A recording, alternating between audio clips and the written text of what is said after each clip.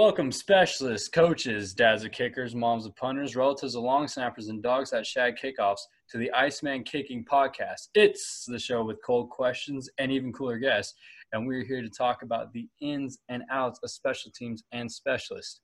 I am your host, Brett Erkilling, and we've pulled all the strings, all right? We called the higher-ups to bring in this guest. I'm very excited here. We have Alan Tucker, who is the Mississippi State Special Teams analyst there. Coach Tucker is from Demopolis, Alabama. He went to Mississippi State out of Demopolis High School in 2011. After a playing career with Mississippi State, he began his coaching career at Valdosta State in 2016 with a team that went 8-3 and a first-round spot in the playoffs. Valdosta State, for those of you that don't know, is a very illustrious, dominant D2 program. After that, he became the defensive QC at the Citadel, and then followed that up where he is currently the special teams analyst at Mississippi State. Teams Coach Tuck, welcome to the show. I know you've had a crazy 72 hours of traveling and whatnot. Tell me a little bit about what you've been up to. What's going on, Brett, man? Heck of an intro. I didn't know some of those things that you said, so I'm pretty fired up. Wrote them down. Now I know a little bit more about myself. Yeah, man, 72 hours of travel. You know, we don't get this time back, so while we got it, I'm trying to bounce around everywhere. But we're back in old Stark Vegas, ready to fire it up to do this this little, not a podcast, just a Zoom and a podcast, but we're just going to talk special teams. That's right, man. That's our love. So you got a podcast. This will be on YouTube. Shoot, we'll even be on TikTok. Whoa. We're out there. Yeah, we're out there. We're really out there. Hey, you know what? And it's something I was thinking about too. Were you on that team that was #1 in the nation, Mississippi State, with Dak Prescott? Oh, yeah, 2014 Orange Bowl. You dang right. Yeah, we were #1 for the very first ever college football playoff rankings. The Mississippi State Bulldogs were top that list. So we held that for 5 weeks. Leading up into it, man, they thought we were going to run the table and actually ended up, finishing the season 10-2 and took a big L in the Orange Bowl against a really good Georgia Tech team with that triple option, man. It was – but, man, I tell you what, there's so many things that a lot of people don't get to experience that I got to experience from that. And, man, that was awesome. College game day, all that. It was unforgettable. So I got plenty of pics and Snapchats, stories, all that kind of saved from it. But it was great. At that point I was a student coach, so I wasn't as cool, but I was still a part of it. Oh, yeah, man. And that's why we brought you on, man, because you got some great experiences, some great stories there. Hey, before we get into anything, we have to get into a word from our sponsors. This show is brought to you by The Kicker's Bible. The Kicker's Bible. Do you want to learn the ins and outs of kicking from NFL specialists, organize practice schedules for in-season and the off-season so you don't overkick, how to get a full ride scholarship offer, the perfect long snapping technique for tossing a 6'5" ball on the hip every time. This book provides specialists with the ultimate guide containing everything necessary to find success as a specialist at the highest level. Brett Erkilling combined over 10 years of experience as a player and coach with countless hours of research to develop this handbook of the greatest collection of proven technique tips used by college and NFL specialists and coaches all in one place. The Kicker's Bible is a must-have for both players and coaches at every level who want access to information essential to perform and teach at the best of their ability. Go to IcemanKicking.com to get your copy today. If we were last in the country returning punts, I might not be on the podcast. So shout out to the R&B team. Hey, and everyone listening, man, y'all order my dog's book, man. Y'all stop playing with my guy, man. Iceman Kicking. Go get the book, The Kicker's Bible. Order the thing. Support this young man. All right, we have the Iceman Kicking podcast here, and we are, again, with Coach Alan Tucker. Coach Tuck, welcome to the cold seat. Okay, we're going to talk about your background real quick before we get into any of this. Know that you got a twin and a younger sister. Talk to us about growing up and your passion for football. Where did this all start? Oh, yeah, man. Hey, well, it's a pleasure to be on. Real quick, hey, guys, be looking for kickers on your college campus to be handing out the New Testament of the Kicker's Bible on your local quad. Old Testament will be dropping in the fall, so just be on the lookout for that. Now, I can't wait to get mine in the mail, man. I'm ready to read that thing and a guy that was only a snapper. I depend on guys like you to be able to say words in a meeting and sound like I know what I'm talking about. So fired up. Yeah, background. Let's go, man. I got a twin sister named Maggie. She is actually 2 minutes older, so I'm the baby of the family. And I got an older sister named Claire and a mom. So I was the only boy in the family. Not a great start to sports for me. I had a sister that played the clarinet, a twin sister that was really good at athletic training. So not a lot of things in my family told me to go the sports route. Started out in percussion, man. I was in the school band, pretty good at that. Got honor band, riding that wave. And then I would say 8th grade, something told me, hey, man, I grew about 5 inches. Little League baseball, I was just outgrowing it. Too big for them out there. Just dropping bombs, either striking out or hitting it over the fence. So I said, let's take my talents to the football field and see what I can do. And I walked in. The coach was like, man, you look like a quarterback. I was like, nah, I just want to play O-line so I can get on the team. He's like, don't be stupid, man. Like you're 6'2", 185. Like you're going to play quarterback. I'm like, no, I really just want to make the team. So I'll play tight end or whatever. So that's how it all started. And in high school, started to get a little larger and moved to the O-line. So played tackle, played a little tight end, little defense. And then one day, my best friend, Taylor, we were in the backyard and we're like, hey, let's try to throw some balls between our legs. Like, why not try to long snap? There was an older kid on our team that was really good at it. He was a receiver. And we were both looking for ways to get on the field. And so we started long snapping, and that's kind of how I fell in love with that part of it. And ultimately, that's what got me to college. But I didn't really possess a love for football. I think I was just a bigger kid that saw that I can get to college and get an education through it. And so junior year, got some small schools looking at me, some South Al's, some Troy. Didn't even think I was that great at football, but I think I was just a body that was enticing to some people. And then the long snapping is kind of what took it off. And so people were asking me, can I do that? And this was before camps, man. This was before Twitter. This was before camps. And so it was really just a college coach calling every now and then, like, hey, you play tight end, tackle, you can snap too, huh? I'm like, yeah, I can throw that thing back there. And so there was no camps. It was really just, well, cool. They took my word for it. And then, that's ultimately got me to Mississippi State. And I came there as a defensive end and a long snapper, never playing a single down of defense in high school. So it was pretty daunting coming into it. But snapping's what got me there. So I grew a major love for that. And, you've been in the specialist room. It's just a bunch of weirdos. And a former band kid, I fit right in specialist. And so day one, I sat down a niche and knew what I was meant to do. And that was to be around special teams. Hey, man, and it's funny what you're saying about the camp stuff, too, because I was just talking to our last guest, Matt Carrizosa, who's a Ray Guy finalist, and we were talking about when we were coming up, too, it's like there's camps out there for specialists. Like, right. No one had ever heard of that. You go on YouTube. That's how I learned. I went on YouTube, and I was just how to kick, how to punt. But it's like there was we found like one camp, and, nowadays – there's this whole culture of, they're all on Twitter. They can, they go to these camps together. I think it's really cool for specialists. And I wish there was something like that for us when we were going through that. 100%. And for coaches, it makes their job a whole lot easier. I know for me and you as well, like having all those guys in a group together and kind of see them compete against each other one-on-one, you're able to see who's got it and who doesn't. I don't know how they did it before, that day and age when me and you were coming up into it. I guess they just called people, hey, can you snap? Can you kick? I'm sure they would show up and watch you kick. That's probably how it was done back in the day. Show up to your high school campus, tell you to go put some balls in there. Yeah, exactly. Well, the other thing I like that you said too is sometimes it's not the most talented guys, and I'm not speaking on you personally. I'm talking about myself. It's like it's not the guy that's out there crushing every time that wins the spot. It's really if you hang around enough, or if you're around that enough. Personally, for me, I was a kicker all throughout high school. I get to JUCO, and I get an offer from a Division II school because they said, we saw you punt one time at a camp. I said, well, I'm not a punter. I'm a kicker. They said, well, no, you'll do all three, Yeah, and then, it's the same thing, right? Yeah, exactly. It's all the same. And then eventually I, take that, and that becomes my main thing, transfer to a Division I school. It's much like you, where I was a punter.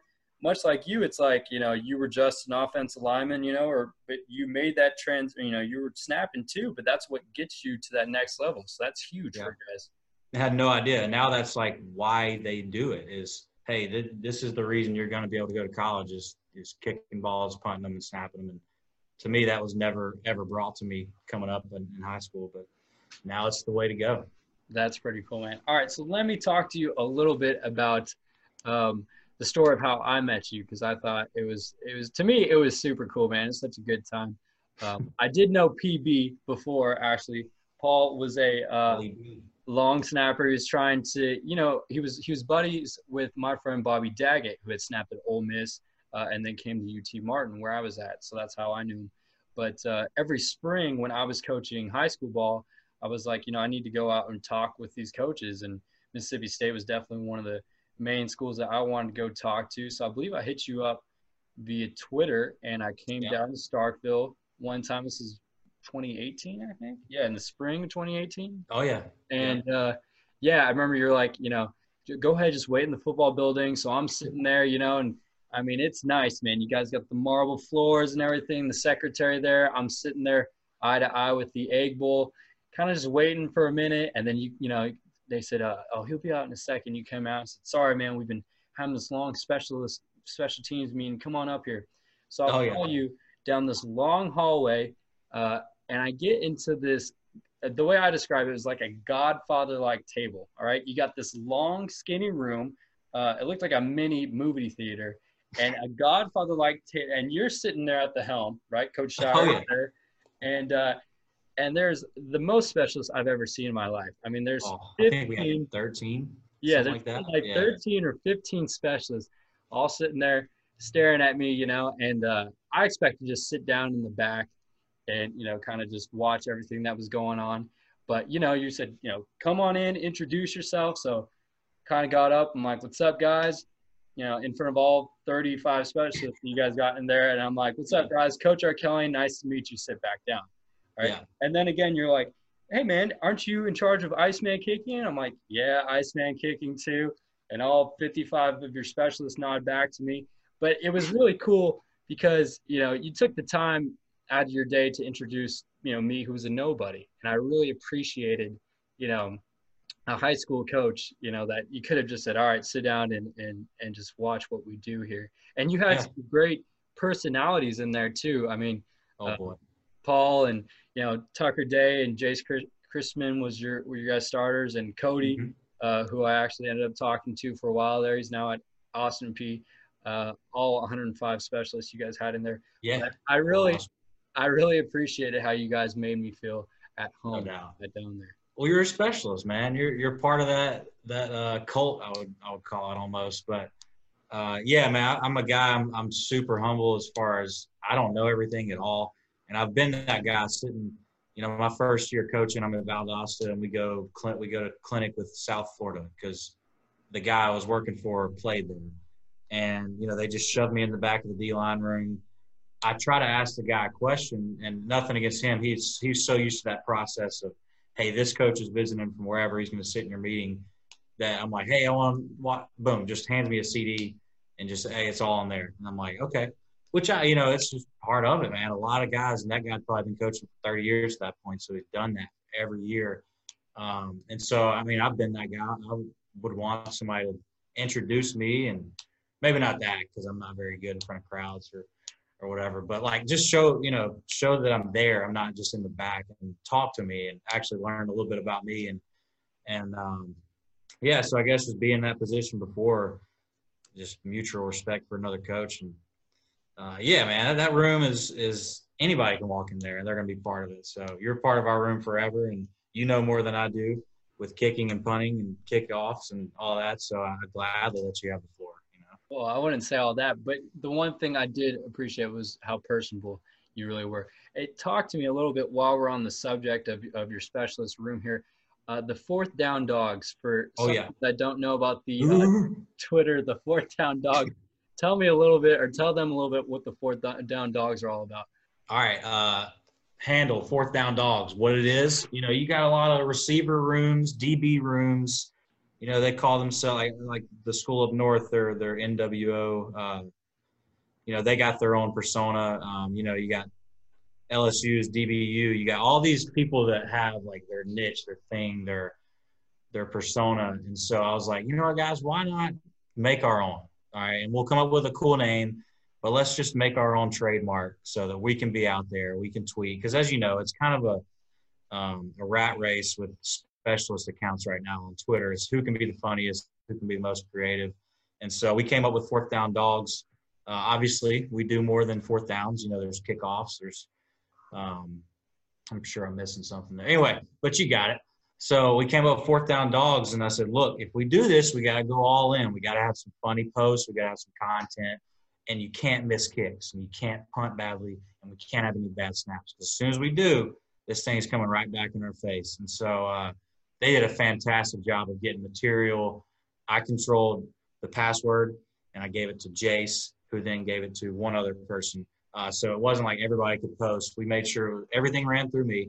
Hey, this is what we're thinking about doing. The full house intro that we did, I wanted to see everything, and that was great. But they're so creative, and there's so many people in that room. There was a lot of good ideas bouncing around, and so ended up being really good for us. I think we stayed away from controversial posts, and I think we posted just enough that if we missed a kick, it didn't come back to haunt us to where, if you guys weren't making videos, you'd be making more kicks. I think we did Jace kind of led the whole thing. I think he did a great job of keeping the fans waiting. He didn't want to post daily. It wanted to be really good.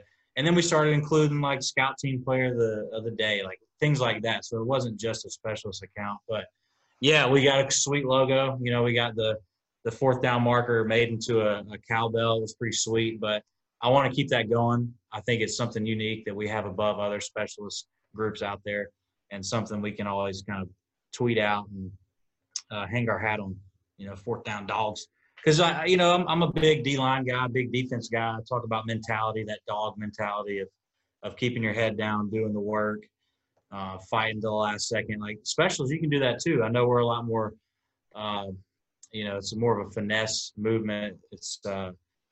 It's one chance, but we also got to kind of have that killer mentality of going out there and dominating. But yeah, that's Fourth Down Dogs. We're going to keep tweeting. We've been off the wagon for a little bit, but we got to get back to it. No, I think you hit on the head with it's maybe it's not as much as a physical thing, but it is that mentality, right? And that mentality of just being tougher than anyone else. I mean, to me, and this is spinning off a little bit, but whenever I got bad weather situations or adverse situations, I thought I had the advantage because I had that mentality, right? That mentality that nothing's going to affect me, whereas other specialists, it may. And that's what you guys are all about. Yeah, for sure. Also, too, I thought you guys were the OG of the specialist account. I know there are a lot of imposters, but there's only one Fourth Down Dog. That's right. So it's going to live forever. And actually, funny story, the person that started it originally was either Baker Swedenberg or Devin Bell. One of those two guys way back in 2013, 2012-ish created a Twitter account, and it was just some funny stuff. But, humble beginnings, I think, had like 300 followers, and now it may even been the same account that we just changed the name and all that, but now it's grown to a pretty big following. So we got to get that thing back rolling. I appreciate you bringing that up. Yeah, man. It's a recruiting tool, right? It shows how close you guys are and how big of a family you guys are. No doubt. Even though it's 67 of us, so all 95. Talk to me a little bit now. I want to talk more about you. Tell me about your coaching influences and philosophy. We were just talking about earlier. You've been around some awesome people, man. Tell me about who has influenced, what you believe in, your special teams mentality. Yeah. Well, writing out my answers here, I broke it down into 3 separate categories. So you got, who coaches that have influenced me as a person.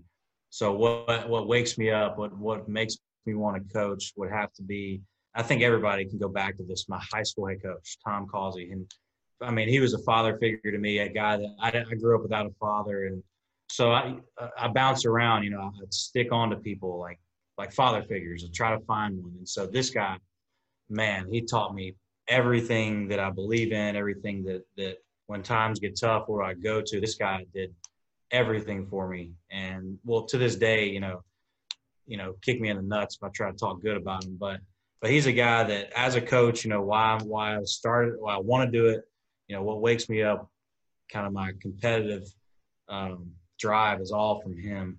And then I think a guy on staff named Tony Hughes, me as a person, I think your faith kind of drives you. And so Tony Hughes was a guy that recruited me out of high school.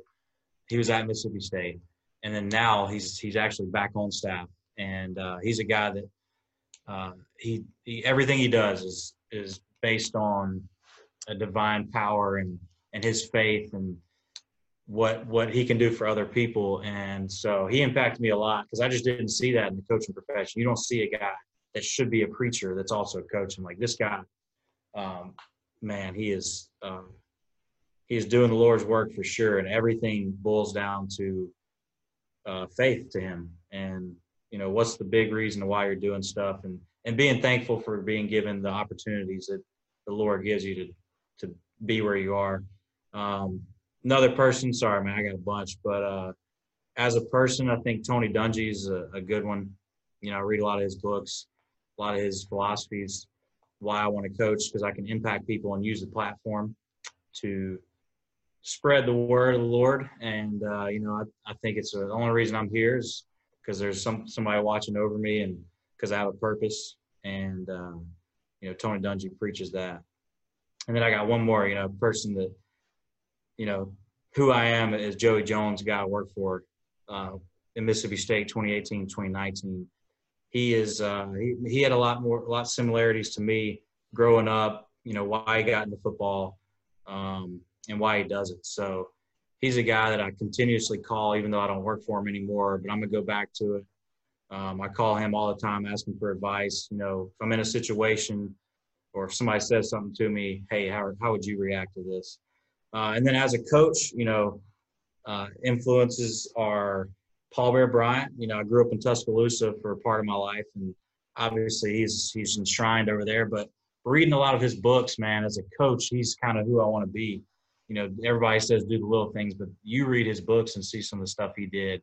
It is ridiculous, the amount of pressure and responsibilities he put on players, and ended up, putting them in good situations because of how he challenged them. Another coach that, I like to model myself after is Nick Saban. Never met him, but read a lot of his books. Mad respect for the guy at Alabama to see what they do.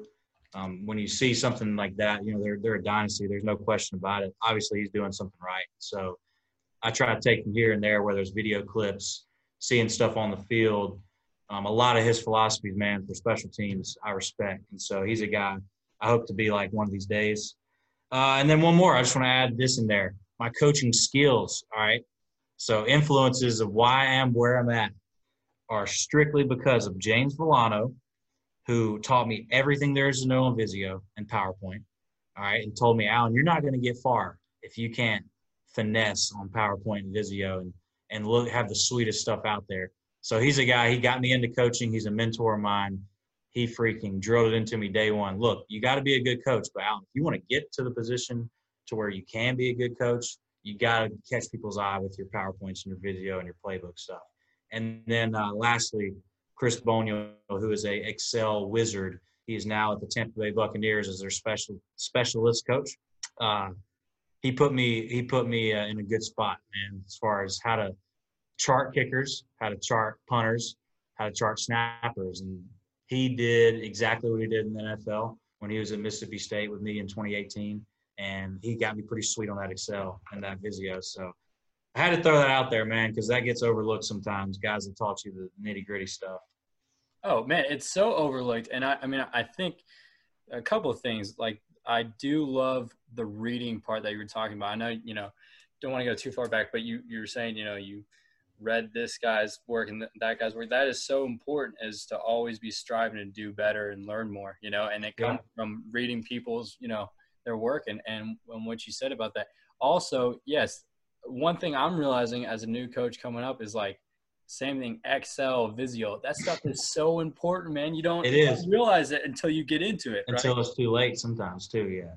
Yeah, and that's awesome, man. So I'm glad you listed all those people because there's those. Dude, there's just so many, and it goes back to the whole, growing up without a dad. It's like you stick onto these male figures, these coaching figures, these father figures that teach you things. And so I'm a sponge, and it's kind of annoying. Like every person I come in, all 8 of those guys I just mentioned, I've never met, 5 or 6 of them, but all these guys, like I'm trying to take things from them.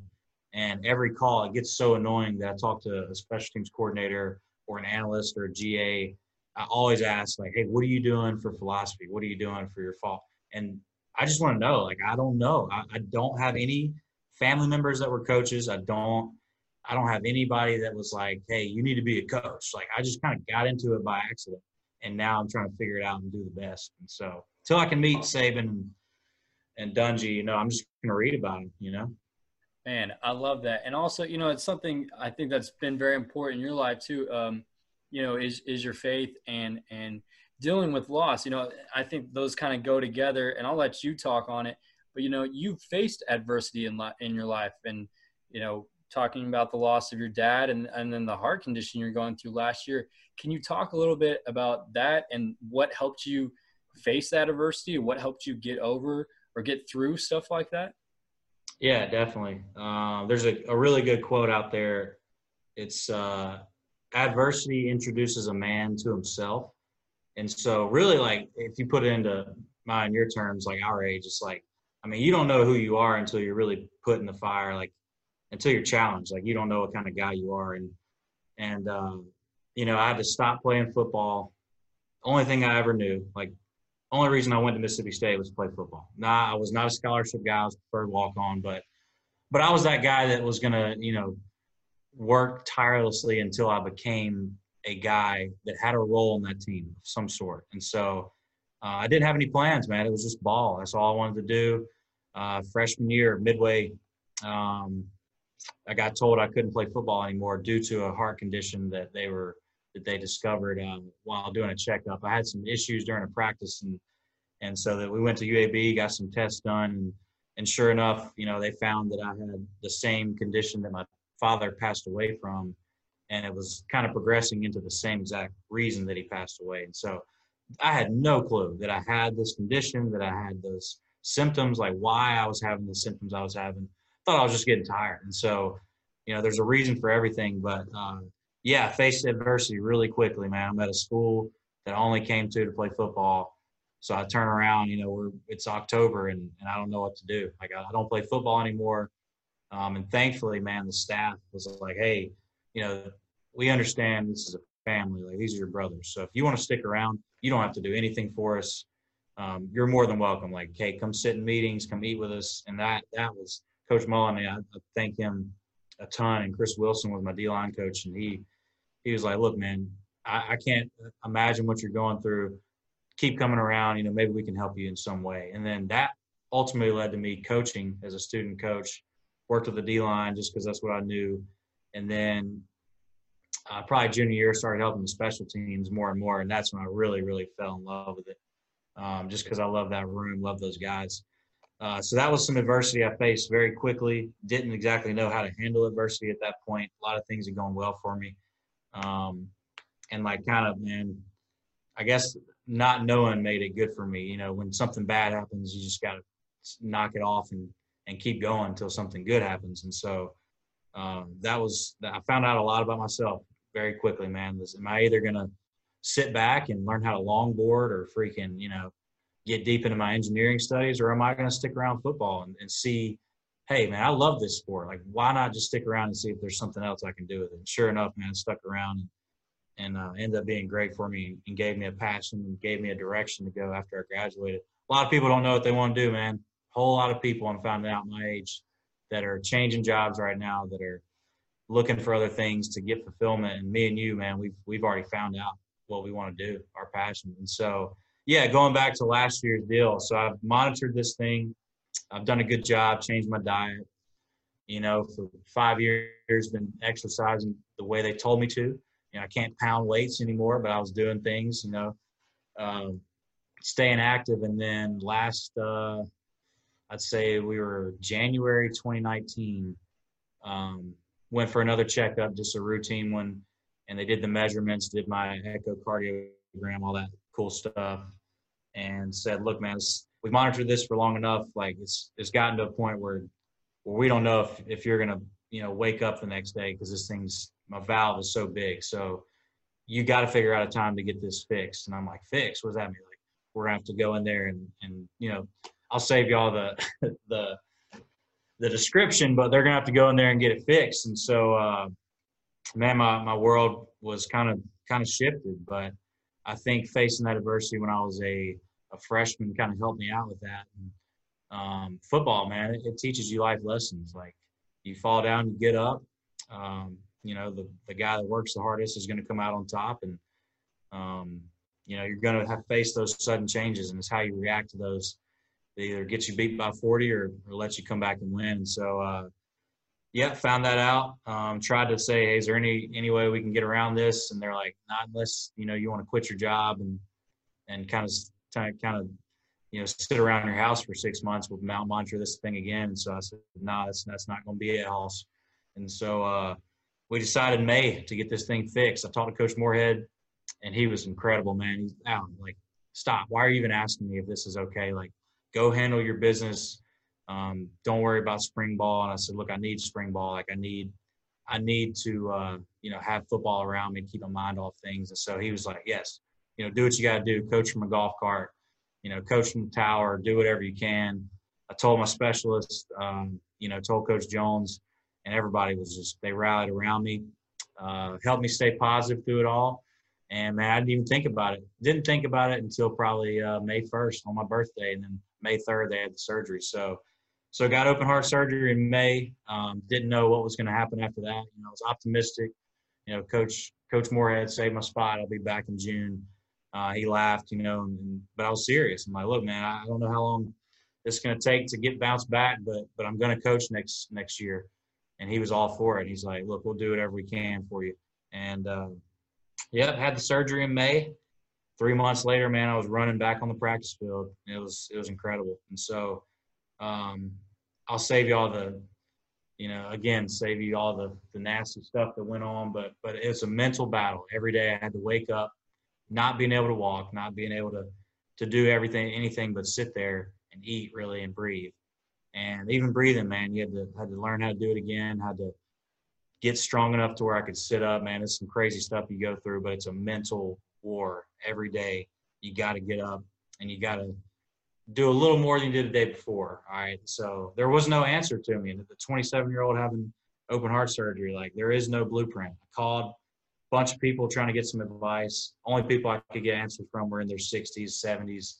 And so, I was able to kind of do it on my own. Wrote a lot of stuff down about mentality, and man, it has put me above a lot of people, I think, having to go through what I did.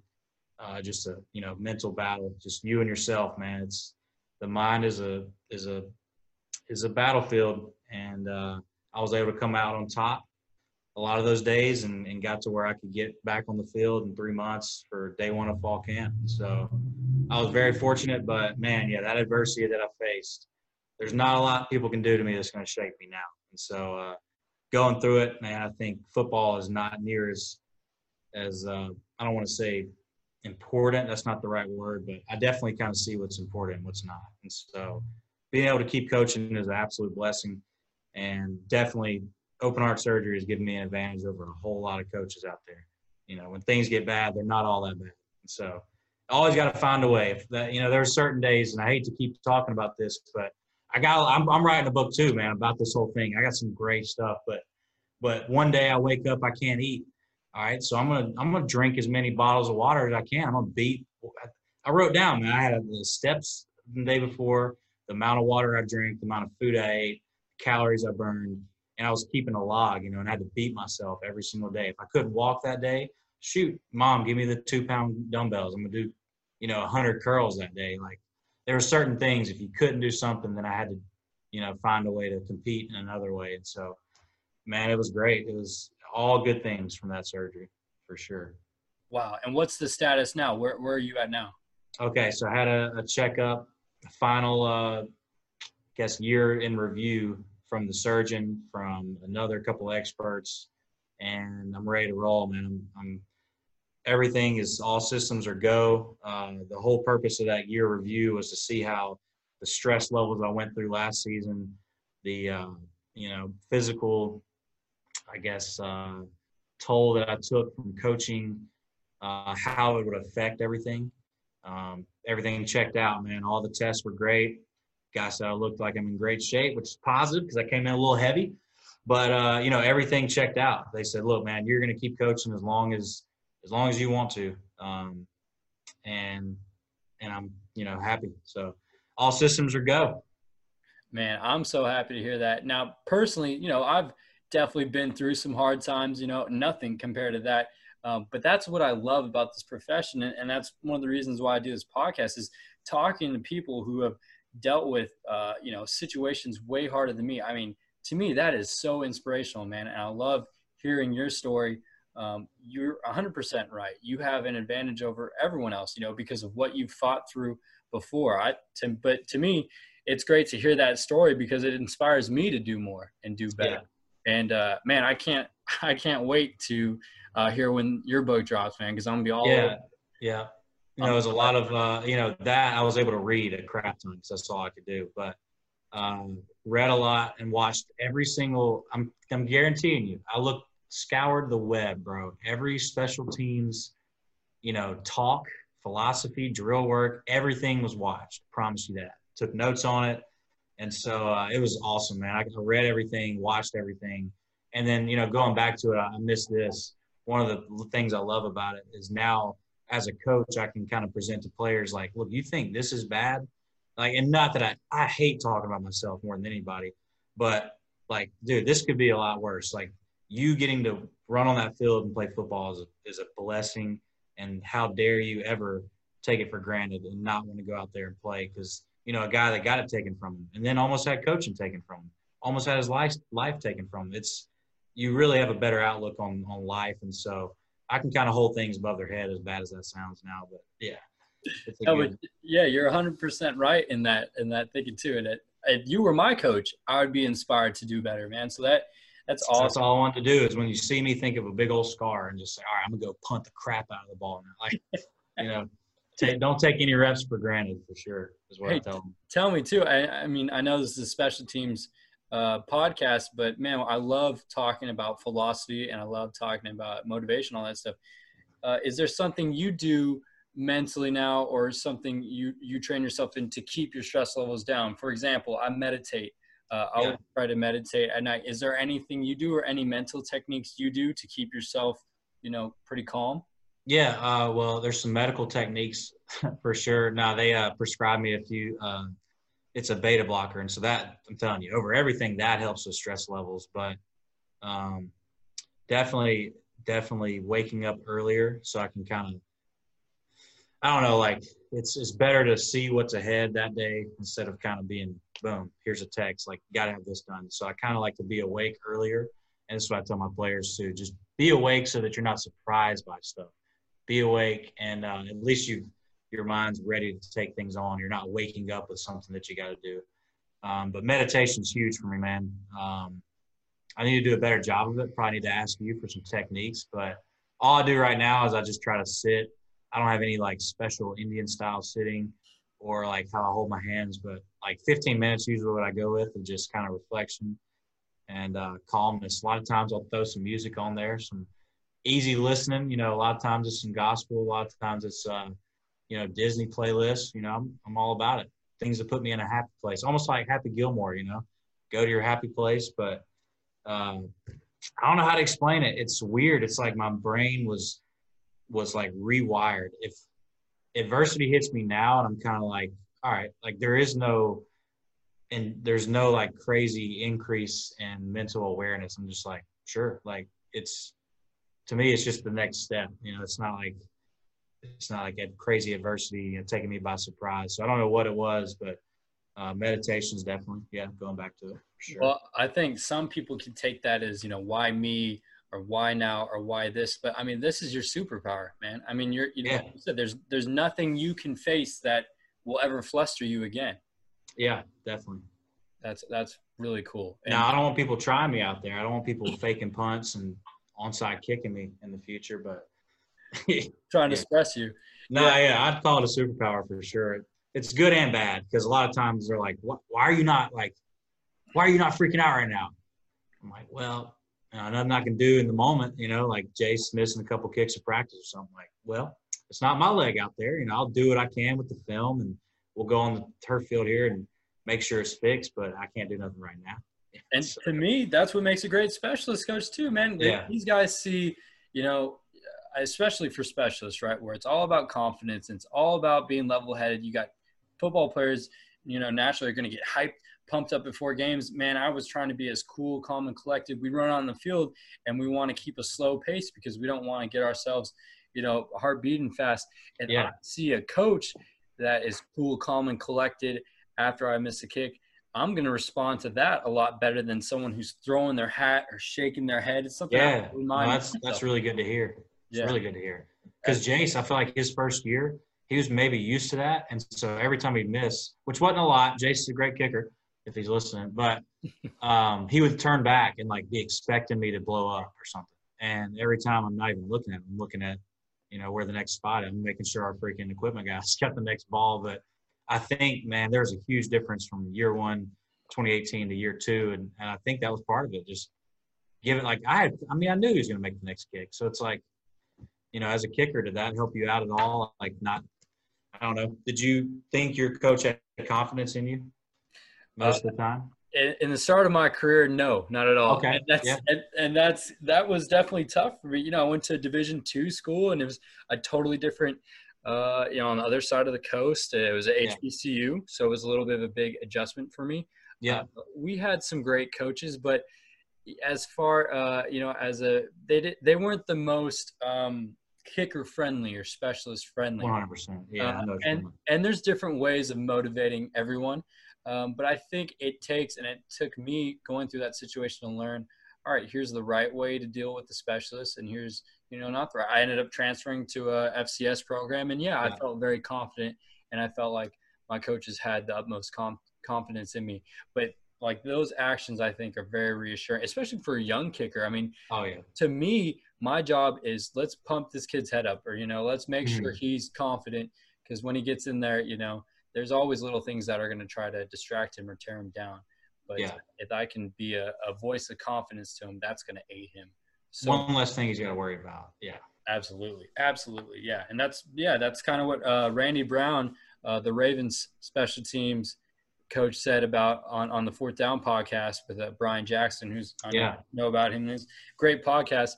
But it's really I'm there to, be the one who's doing the thinking as far as where we're going to place punts, and just overall be a source of confidence for my specialists and back them, So that's really good. All right, well, now we're getting into specialists anyway. Let's talk about special teams in general. Yeah. Some people, and of course in the SEC, they understand it's a big deal. And a lot of places I've been at too, it's a big deal. But some coaches have a older perspective of how they look at special teams, where it's kind of just that thing on the side that you do, Tell me why is special teams important, and why is coaching long snappers so important to having a great team? Oh yeah. Well, I'd say there's 800-ish college football programs out there, right? From D1 all the way to JUCO, NAIA. So that many head coaches, I guarantee you ask them, is special teams important? They're going to say, it's priority. It's most important. They're going to say it. It's everywhere. Every coach you ask. But for a fact, there's action over words, man. You can tell when it actually means something to somebody instead of just saying it, because it looks good to say it. But, when something happens in a game and then they blow up on you, hey, you weren't part of the game, but whatever. You can kind of see how important it is to them when they only care about it on the game day kind of thing. And I've been around some coaches that really actually do believe how important it is and incorporate it in their culture. And that's what I'm leading to. So to me, special teams is the most important aspect of a football team and a head coach, to me, strictly because it identifies your team, and it tells people what your team's culture is. All right. And whether or not it gets brought up or not, as a guy that watches tape, when I watch in Alabama, I can see they're driven by that special teams culture where I've heard, maybe it's all bull crap, but you don't play on offense and defense until you play on special teams. I can see that because I see killers out there. I see people that have a freaking, an actual joy running down on kickoff and purpose. And you look at teams like Kansas State, and that team, that is their culture. They are a special teams driven team, and I think, that was probably a bold statement what I just said, but to me, it's extremely important because it does identify who you are as a team. All right. And, it goes back to effort. To me, special teams is strictly an effort play. I can have all the scheme dialed up in the world. Whoever wants it more is going to win the rep. And I've seen it. Maybe I'm a young guy and haven't watched that much tape. I've been around it a while, and I can say, from a student assistant to where I am now, you can tell who wants it and who doesn't. And that guy typically is going to win the rep. And, man, it's an effort play all in all. And so, to me that and one more thing about it, to me it's 1/3 of the game, right? It's 1/3 of going back. It's 1/3 of the game. So to me, and maybe I'm thinking too simple here, if we win our special teams phase every game, that means offense and defense, just one of those two got to be on their game that day. All right. And then it's like a vote in Senate, right? 2/3 majority, you're going to win the game. Now, I know there's a lot more factors, but in my opinion, if we take care of special teams phase, we win our phase of the game. And offense wins their phase of the game. Defense just has a rough day. We're going to win that game. Same thing. Special teams wins. Defense plays lights out. Offense is having some trouble. We're going to win that game. So to me, it's that simple. And that's up to the coordinator and the players to win that special teams phase. But to me, it's the easiest phase to win, strictly because a guy like me who is just absolutely ridiculously in love with special teams, and that's all I want to do. Obviously, I'll coach some other stuff, but special teams is why I got into coaching. It's something I'm going to do until I'm out of coaching, whether I'm a DFO or a corners coach or a recruiting coordinator. I'm going to be involved in special teams, and I don't know. To me, I can just see there's such an advantage to it. So that's kind of, I guess, my philosophy on it. I love that, man. And you know what? The cool thing that I liked about it too is the way you broke it down, the 2/3 thing.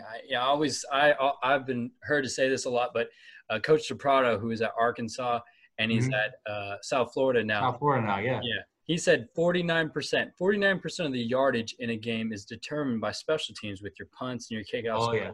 And this game is such a battle of field position and yardage. So why wouldn't you put so much effort? 100% for me too. When I watch the film, I put on the tape, you can tell when a team cares about their special teams units, and that normally dictates how well they perform in a game too. So sure. That's you're right on the mark with that. I agree. Yeah, and if we get more into it, I'm just like him. I love stats. So I got all the stats for percentage of plays, on special teams a year compared to a defensive player, the importance of that play, the yardage of each play.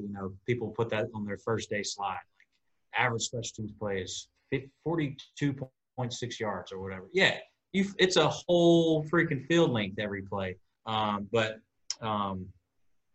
It comes down to that culture of getting guys excited. I personally, and if I do get a chance to be a coordinator one day, I'm going to ask that head coach about playing starters and special teams, because every year I do a study of the SEC just because I'm in it, but I'll probably keep doing the SEC. Their offensive, defensive starter numbers on special teams, right? So in 2018, Alabama had 11, Texas A&M had 12, we had 6.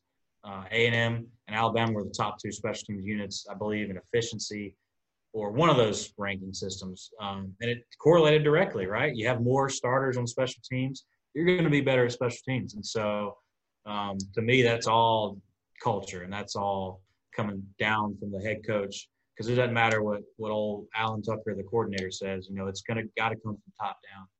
And so, yeah, that's definitely a question I'm going to ask the head coach if I ever get a chance to interview to be a coordinator. Is like, are you going to let me play these guys on here? Because, something I always ask the coordinators is like, you give me your linebacker, your starting Will. He's going to be tired for that first defensive play. But would you rather start at the 18 or, the 28? And so that's kind of what you got to look at. And, yes, I'm going to get him out. I just need him for those first few kickoffs, right? I'll roll the backup in, I promise. But you got to set the tone, man, with kickoff and kickoff return and needing those guys to start a game at least, because that's how you freaking win field position is the beginning of the game and just taking it over from there. Is there a number that you were talking about the way to measure importance and stuff? Is there a number that you found that measures importance of special teams, or a percentage that measures importance of special teams? As in like what number of players? Was there a study you did? I mean, I guess that'd be efficiency, special teams efficiency. Oh, yeah. Is there anything that you've seen?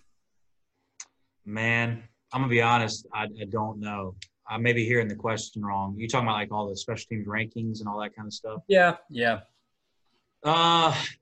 Man. Or anything you've done research-wise. I think that's a really good stat to look at, is how many starters. That's pretty cool. Oh, yeah, that's a big one. To me, you look at their kickoff and their punt net on each one. That's a pretty telling thing there. But no, I got a ton of them. I just can't think of a specific one right now. There is a great thing that Kirby Smart did of how he measures his special teams kind of rank that year. And it's nothing that ESPN does or NCAA.com or whoever the stats people are. It's so great, man. But he has each phase kind of their ranking in the conference and then sums it up with a number. And I thought that was awesome. So it's like net punt. It's not average punt. It's, drive start average rather than kickoff return average, things like that. So I wish I could have them laid out for you right now, but there's a lot of good stuff. And recently, man, I've gone away from field position battle because a lot of that you can't help. If they go 3 and out and, get a couple false starts or drop the snap or get sacked, a lot of stuff we can't control as a special teams unit, interceptions, things like that. But last couple of years developed a couple things as far as hidden yardage battle and explosive play battle that I think measures it a lot better. We can get into that another day. But yeah, exactly. That's awesome, man. That's exactly the stuff I want to hear about. Talk to me a little bit about long snappers. A lot of people, and this is what I've realized from my coaching, is if you don't know something, you're not going to overcoach it or spend a lot of time on it. So, long snappers, a lot of people, it gets swept behind the rug, or it's just kind of like, put the ball. I mean, believe me, I started out at high school, and what I saw there, was just like sometimes made my mind explode, Oh, God, yeah. Telling long snappers, your butt's coming up. I mean, I was a high school snapper, so I know your frustration. Oh, my God. And the first year I actually did it, I took full charge of the long snappers, and we had a great Marlon, I forget his last name. Anyway, ended up going to Gardner Webb, and he did a great job. He's a D tackle. I got a full scholarship to Gardner Webb, but he did a phenomenal job snapping because we worked at the essentials. Tell me, why is it important that you have a good long snapper? Yeah, man. And I'm fighting every year. There's not a lot of guys that are in high school, like day one, are ready to rock and roll. In the SEC, I think it past 2 schools I was at, yes, there are plenty of guys that are ready to roll out of high school, get on that field, snap, do a great job. In the SEC, man, it is from the crowd noise to the pressure that you're in to having to do either a cadence with the voice or a hand. There's so many different things, laces on field goals. It's so hard to get a guy straight out of high school ready to rock and roll in college. And so the scholarship conversation, man, as far as the importance of the snapper, right now I'm torn because I was in a system that you come as a preferred walk-on, you play, whether it's the last half of the season or you have to play the whole season as a redshirt freshman, whatever it is. Then you get put on scholarship. All right. And I think the main reason behind that was because, man, you don't know if this guy's going to have the yips when he's playing freaking Baton Rouge and there's 102,000 people screaming and he throws one over their head. Like, you don't know what they're made of until they're actually put out there. And so personally, I think that depending on where you're at, you got to at least reserve a scholarship for a guy within the first couple of years of him being there, I think. Because you got to keep him there in the summer to really mold him. If he's not going to start that first year, a lot of things that you got to get him doing that summer into his next year. So rather than him going home, and having to work as cutting grass or whatever, have that scholarship ready to put him on if he's going to be the guy or whatever. But I think my personal philosophy is having a guy. Sorry, I'm making sure they'll let me stay in here. All right, cool. We're great. All right. All right, I'm locked in now. I think you got to have a guy that can cover, where I'm at. I think above everything, this kid's got to have good size and can run. I will fix the snapping stuff later on. But having a guy that's an athlete that can run and actually be a little athletic out there trying to tackle a guy, fit him up is huge. But let's go into – so building a snapper, right? Is that what we're about to talk about? Yeah. But real quick before you get into that, I had two, and that's good because you making more questions for me, man. I love that. Yeah. Is there a way? I feel like as I'm slowly becoming a better, because believe me, I am nowhere near where I want to be as far of a master of specialists, a masters of kicker or punters, even. Even though I did it, I'm still learning more stuff, and I learned that stuff by talking to greats like you or experts out there. But I am slowly starting to notice more things I can watch in film or things I can learn. For me personally, is there a way that you can figure out what long snappers are made of? Now, granted, like you said, until you get them live, you can't really figure out what they're about. But is talking to their coaches or teachers, and figuring what's this guy's headspace as how he handles failure. Can you figure out stuff like that? Oh yeah, that's so like I have a list of questions I ask a head coach when I call about a guy, and a lot of it's mentality, man. How is he in a weight room? What other free positions does he play? Because I love Coles and Rubio, what they do with guys. Man, they're so ahead of like where we were at, where I was at. But I'm not going to want a guy that all he does is snap for his high school team. It's just part of it. I want a guy that's going to stick his freaking face in there, that plays another position that, he's athletic. He's got to move his hips. He's got to do certain movements. He's got to tackle somebody. That's the first question I ask is, all right, what other position does he play? I know he's a good snapper. So, yeah, I go in with that. And then I always ask mentality, how is he in the weight room? How does he handle adversity? Have you ever seen him get the yips, like, roll a ball back there in a big situation, things like that. And so rarely do I get bad answers, but those are a couple of things I like to add. Also, does he play another sport so I can know what the heck I was doing movement-wise. But, yeah, because like I told you, I'm blessed to know a little bit about snapping where I can coach a guy up once he gets here. So I like them to be kind of all around before we get here. Like, I don't want to have to teach the guy how to freaking tackle a guy. I know I will gladly. We'll do the fundamentals, but I don't want his first time tackling somebody to be, at our fall camp on a dummy. So that's kind of where I'm at with that. Is there a situation where you've seen guys and you're like, man, I would scholarship this guy right out of high school? I mean, 100%. This guy's a dude. What have you seen from those guys? Body, usually his body type. Dude's already freaking rocked up, can run, can move his hips, great flexibility. I mean, I love tight end bodies. Like, I love a guy that's pretty big so he can hang in there on field goal.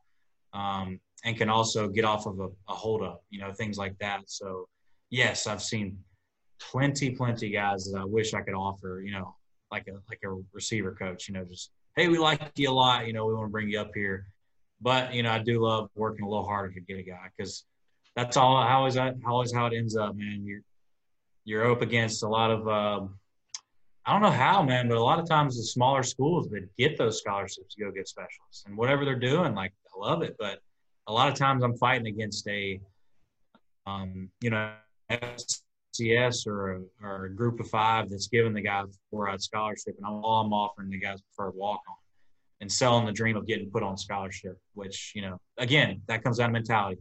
Can you bet on yourself to come in the SEC West, beat out who I got here, and get put on scholarship? And if they say yes, then I know what they're about, And I've been told plenty of times, no, coach, I'm going to stick with this when I ask that question. So it's not like they're all just going to say, yeah. I've heard plenty of guys say, coach, I think I'm just more comfortable going into already a full-ride scholarship. And so, and that's tough for you, right? Because, I mean, you can't really blame them in a sense. They're getting a full-ride scholarship offer. And to me, for those small schools, I mean, that is good for them because they're getting a great quality snapper, But like our boy PB, I knew all about Paul's journey, and even UT Martin was talking to, and some smaller schools were interested in him, but he bet on himself. And Mississippi State took me by surprise, man. And I love that. That's exactly what I want. A guy that's got some crap to him. I won't say the S word, but a guy that knows his ability,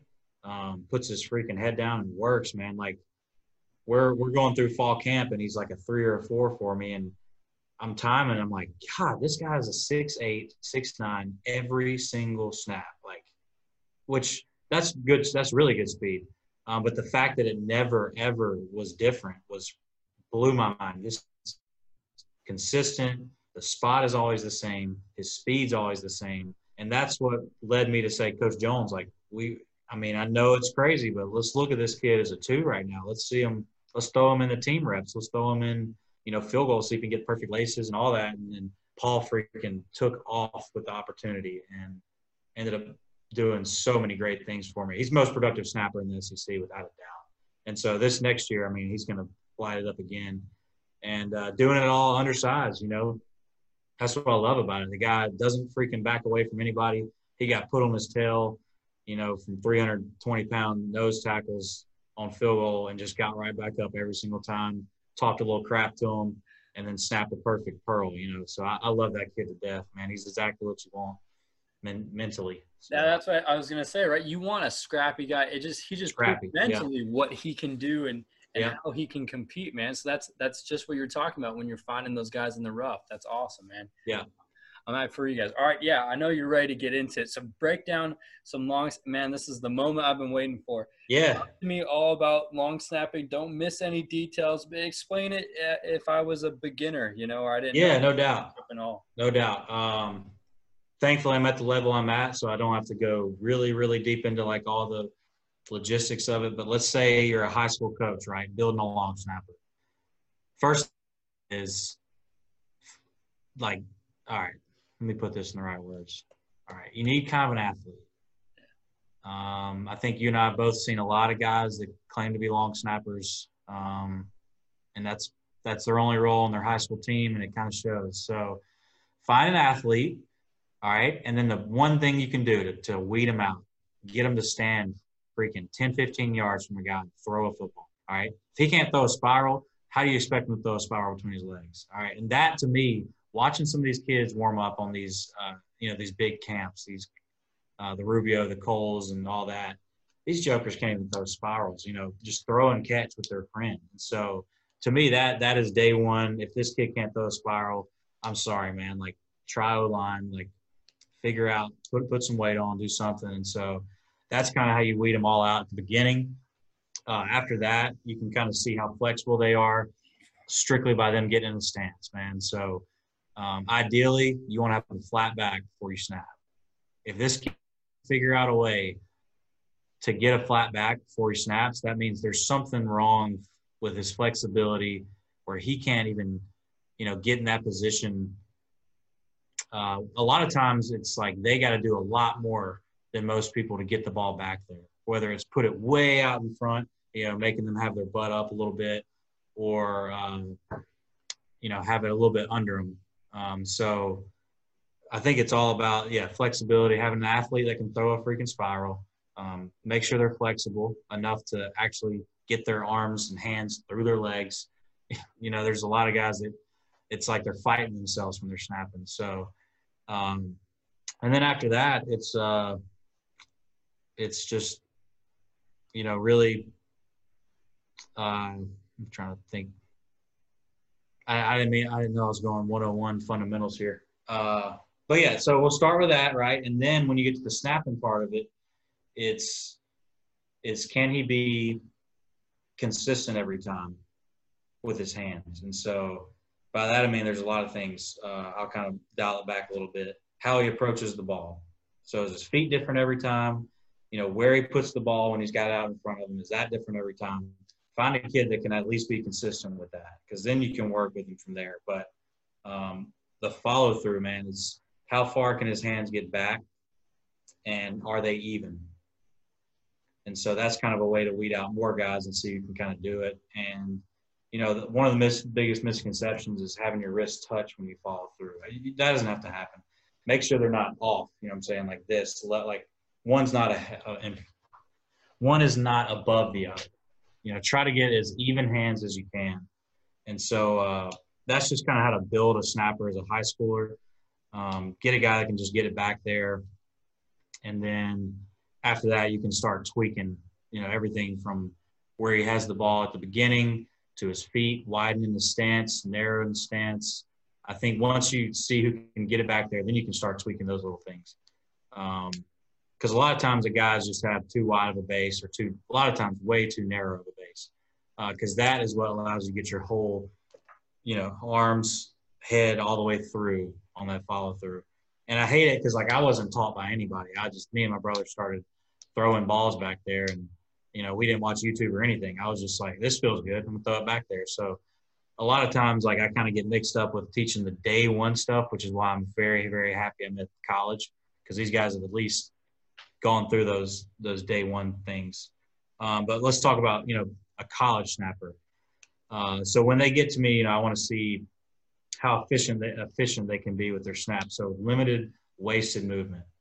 By that, I mean, flat back. With a flat back, the ball is going to be a little closer to your body, just in general. It's going to be a little bit ahead of your nose, not directly under you. And from there, let's see how twitchy you can get back there with the limited movement. All right, get it out of your hands as quick as possible and down the field. And so that's what I like to work on first is, all right, let's go side camera, front camera, back camera. Let's get in your day one stance. Let me tweak it a little bit, see how it feels. But let's see, how we can limit the movement as most as possible and, keep you a good snapper. And so a lot of that comes into, when you whip the ball, when you go towards your nose first and throwing it. So if a guy's going really far, up to his head, then throwing it, let's move that ball a little closer to you. So we're taking that whole big whip out of it, getting it closer to your body. Now you're still doing the whip, but it's closer to you, so it's getting out faster.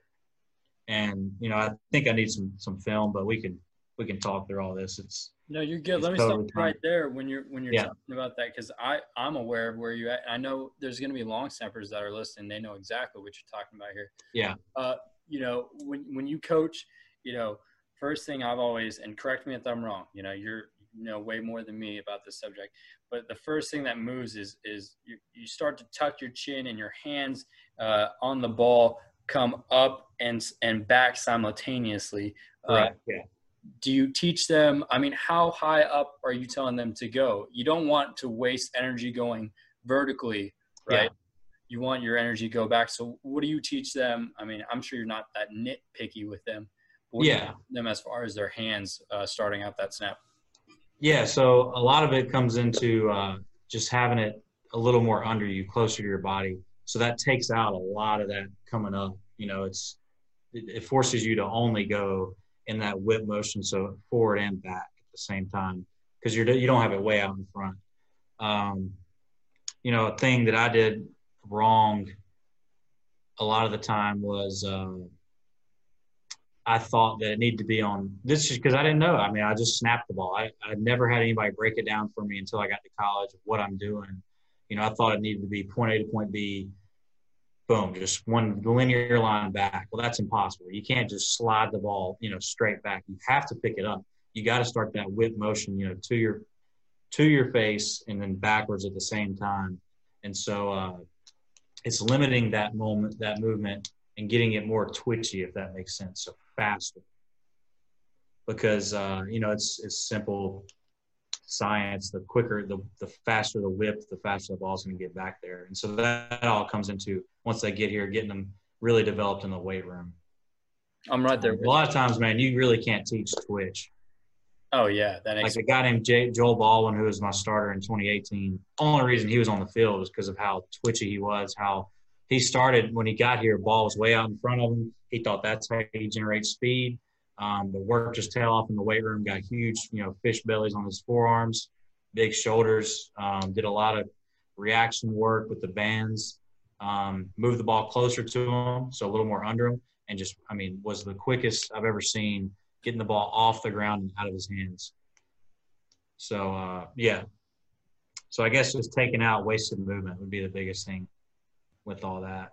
What do you tell them with their, I've heard a lot as far as when you're starting that snap, activate your core, tuck your chin, tell me what you're doing with your head and your core when you're starting out that snap. Yeah. So because we are most guys in college are look snappers. By that, I mean, you got to look back there because it's so loud and look for the hand cadence, right? Or some people do, they'll lift their foot in the NFL, I know for sure.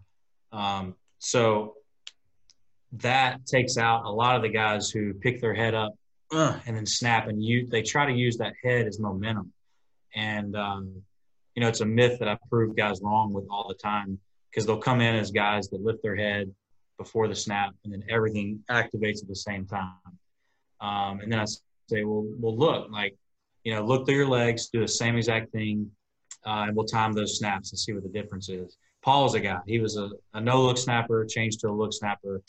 The speed did not change at all. He even got faster when he started looking. And so to me, it's like you said, it's got to be a simultaneous motion, tuck the chin, arms, that whip, shoulders, arms, all that should bring everything into motion together.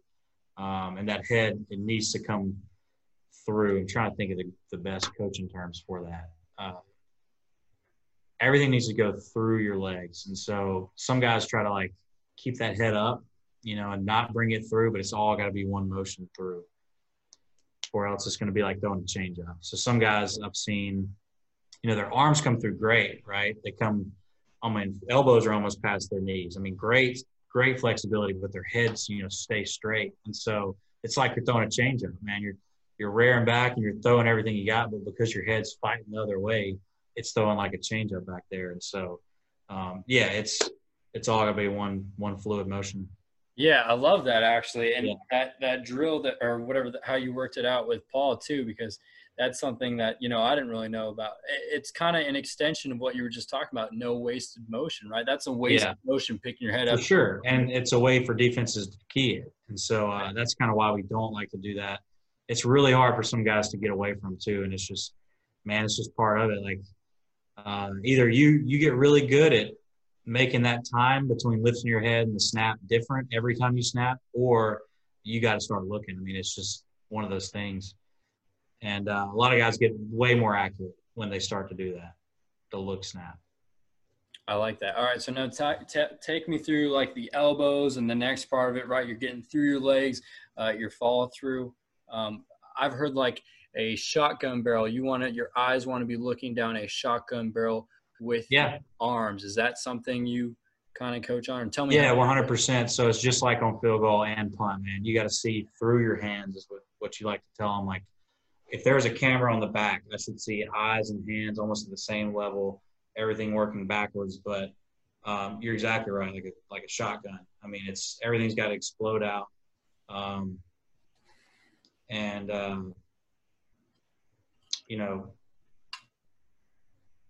When you release the ball, wrists don't have to be together by any means, but they should be even.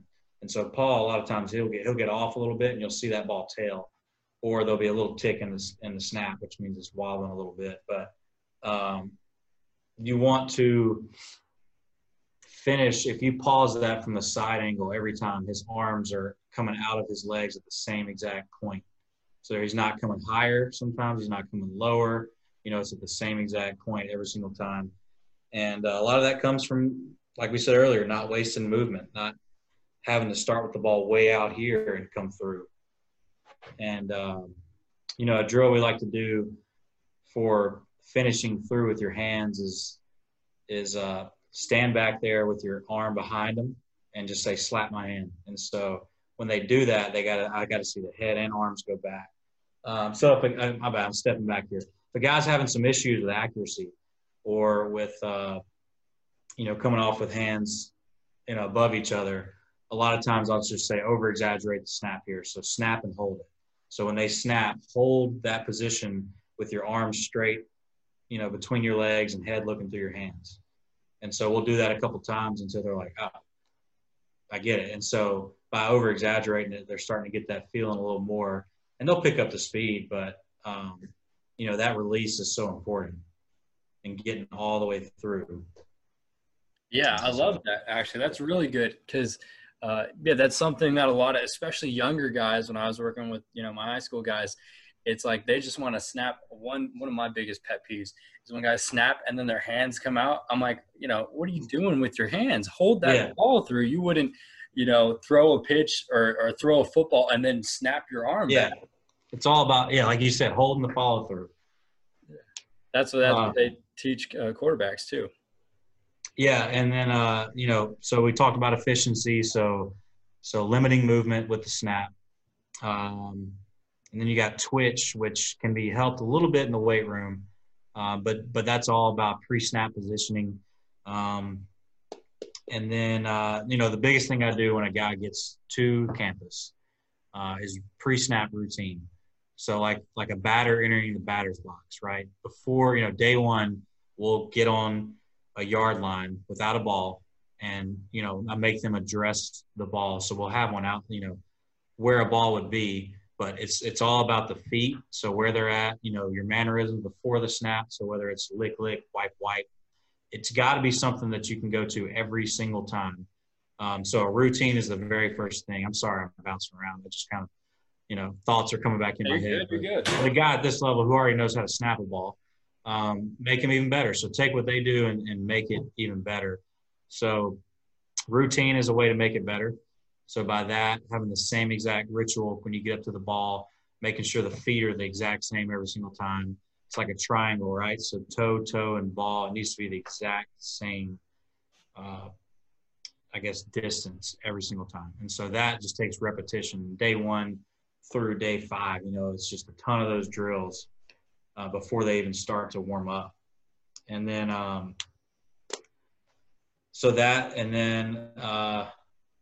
after, like I said, they usually know how to snap pretty good, right? So that's not something you have to worry about. It's managing them, making sure they're consistent every time, like I said, with the follow through, checking it all the time, making sure they're not short arming it or whatever. But learning kind of if a snap is to the right, what the problem probably is. It's just like kicking, right? So you may not have seen exactly what happened, but if you see a ball go right, you probably know what they did wrong. And so that's kind of how I manage snapping. And then later on tape, we'll watch it all and figure it out. But then, the next step is to make them really good in coverage. And that is all things I can control. Ways to get off of a blocker, ways to stack them, different things with how to tackle a returner, how to approach them on a fair catch, different things. So I'm going to teach them all the coverage techniques and all that kind of stuff and make them really good. And then tackling is something that we're going to get very, very good at.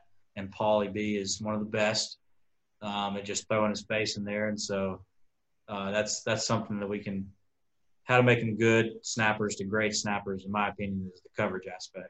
So forcing fair catches, getting down there and, how to get on a muff ball, how to get off of a block, things like that. Man, I love that. And that's one of the things I really – respect about you, and I think you do a great job of is the different situations you put your specialist in. I'm just from what, you showed me about that. To me, as a specialist coach and someone who, really studies these guys, that is so important, is putting them in adverse situations or game-like situations and seeing how they respond. Yeah, no doubt. With make the game easy for them. Absolutely. Go real quick. I'm going to go back real quick because I love what you said about your, pre-snap routine and dressing the ball. Yeah. I love that because with my kickers and punters, I do the same thing. I, have something that when you do it, it puts your mind in the right state. We're like, all right, it's go time now. I'm blocking out all distractions. Do you give them any mental or verbal cues? For example, I'll tell myself when I was punting, lock the ankle out, or release and go straight down. Or I even had a breathing routine when I took my field goal steps. I'd make sure I'd breathe in for 4, pause for 2, breathe out for 4 as I'm lining up my kick, and then take my 2 steps and do it again. Is there something that you tell your guys for long snappers, mental and verbal? Oh, definitely. One of the biggest things that can screw up a snapper, man, it being one was if you're over the ball too long, you can go back and look at it historically. You're going to snap the ball high. It's just part of it. Like being over the ball, stressing your body out, whether it's they're making checks at the line or coach screwed up and sent us out there too early or whatever. They're stemming, but being over the ball. And so a thing I like to tell them is we got to figure out the cadence of the punt. We'll talk about punt first, right? So you need to know, the routine of that personal protector or that shield guy or your punter. When y'all run out there and you do your feet and you get perfectly aligned, when to begin your routine and when to address the ball. Because you can be the best snapper in the world, but if you're rushed or if you're told to stay on the ball way too long, there's not a lot you can do. And so the biggest thing I like to tell those guys is whatever routine you can get, if it's running out on the field, standing over the ball and looking back, if you got to do that, or if you got to look between your legs, it's something that I tell Paul to do is have your arms resting on your thigh board, right? Just kind of bend over the ball until he hears that shield guy start the cadence. Then he can address the ball because he was having a hard time. He was addressing it way too early, and he was hanging over the ball way too long. And so I think the biggest thing you can do is rep it with you guys along, get the kickers to be shield guys, but kind of get that routine of running on the field or, doing your punt script, whatever, but running on the field, standing over the ball, and when do you start addressing the ball or your routine, your wipe, hands on the ball, right hand or left hand, but make that the same every time, start at the same time every time. And so, with Paul, I think it was, he would stand over the ball, he would rest his arms and look between his legs. And when he finally saw like the shield guy put his hands on his knees or whatever it was, that's when he would start his deal. And so I think that helped him out a lot. I think that's a major thing you can do with those guys is work that cadence or whatever it is into their practice time. So they're not just snapping balls. And then another thing, I'm sorry I didn't mention this. I don't like guys just say it's field goal, snapping the ball, turning around, grabbing it, put it on the ground, snapping the ball. I want them to readdress the ball every single snap. So they got to get their feet ready. They can't don't just keep your feet in the same spot, catch a ball and snap again. No, back up, go through your routine and whatever. And so going back to that cadence thing with Paul, on field goals, he would actually turn and look back at the kicker and the holder. All right. And as soon as the kicker started to take his steps sideways, that's when Paul would wipe his right hand on the towel. That's when Paul would get on the ball. And so that was his thing. It never changed. And so that helped him out a lot with his rhythm. For sure.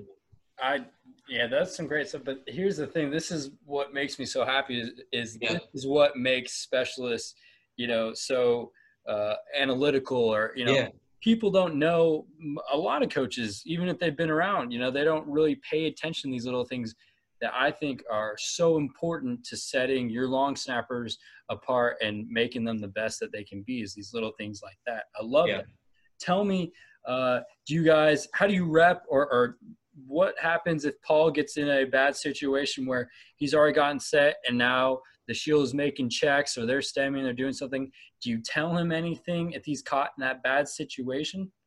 Yeah, so we actually work that a lot, probably overwork it. I'm a big situational guy. Maybe it's to eat up practice time or whatever, but I just freaking love working in, hey, it's a review, the review and the touchdown. We got to chill.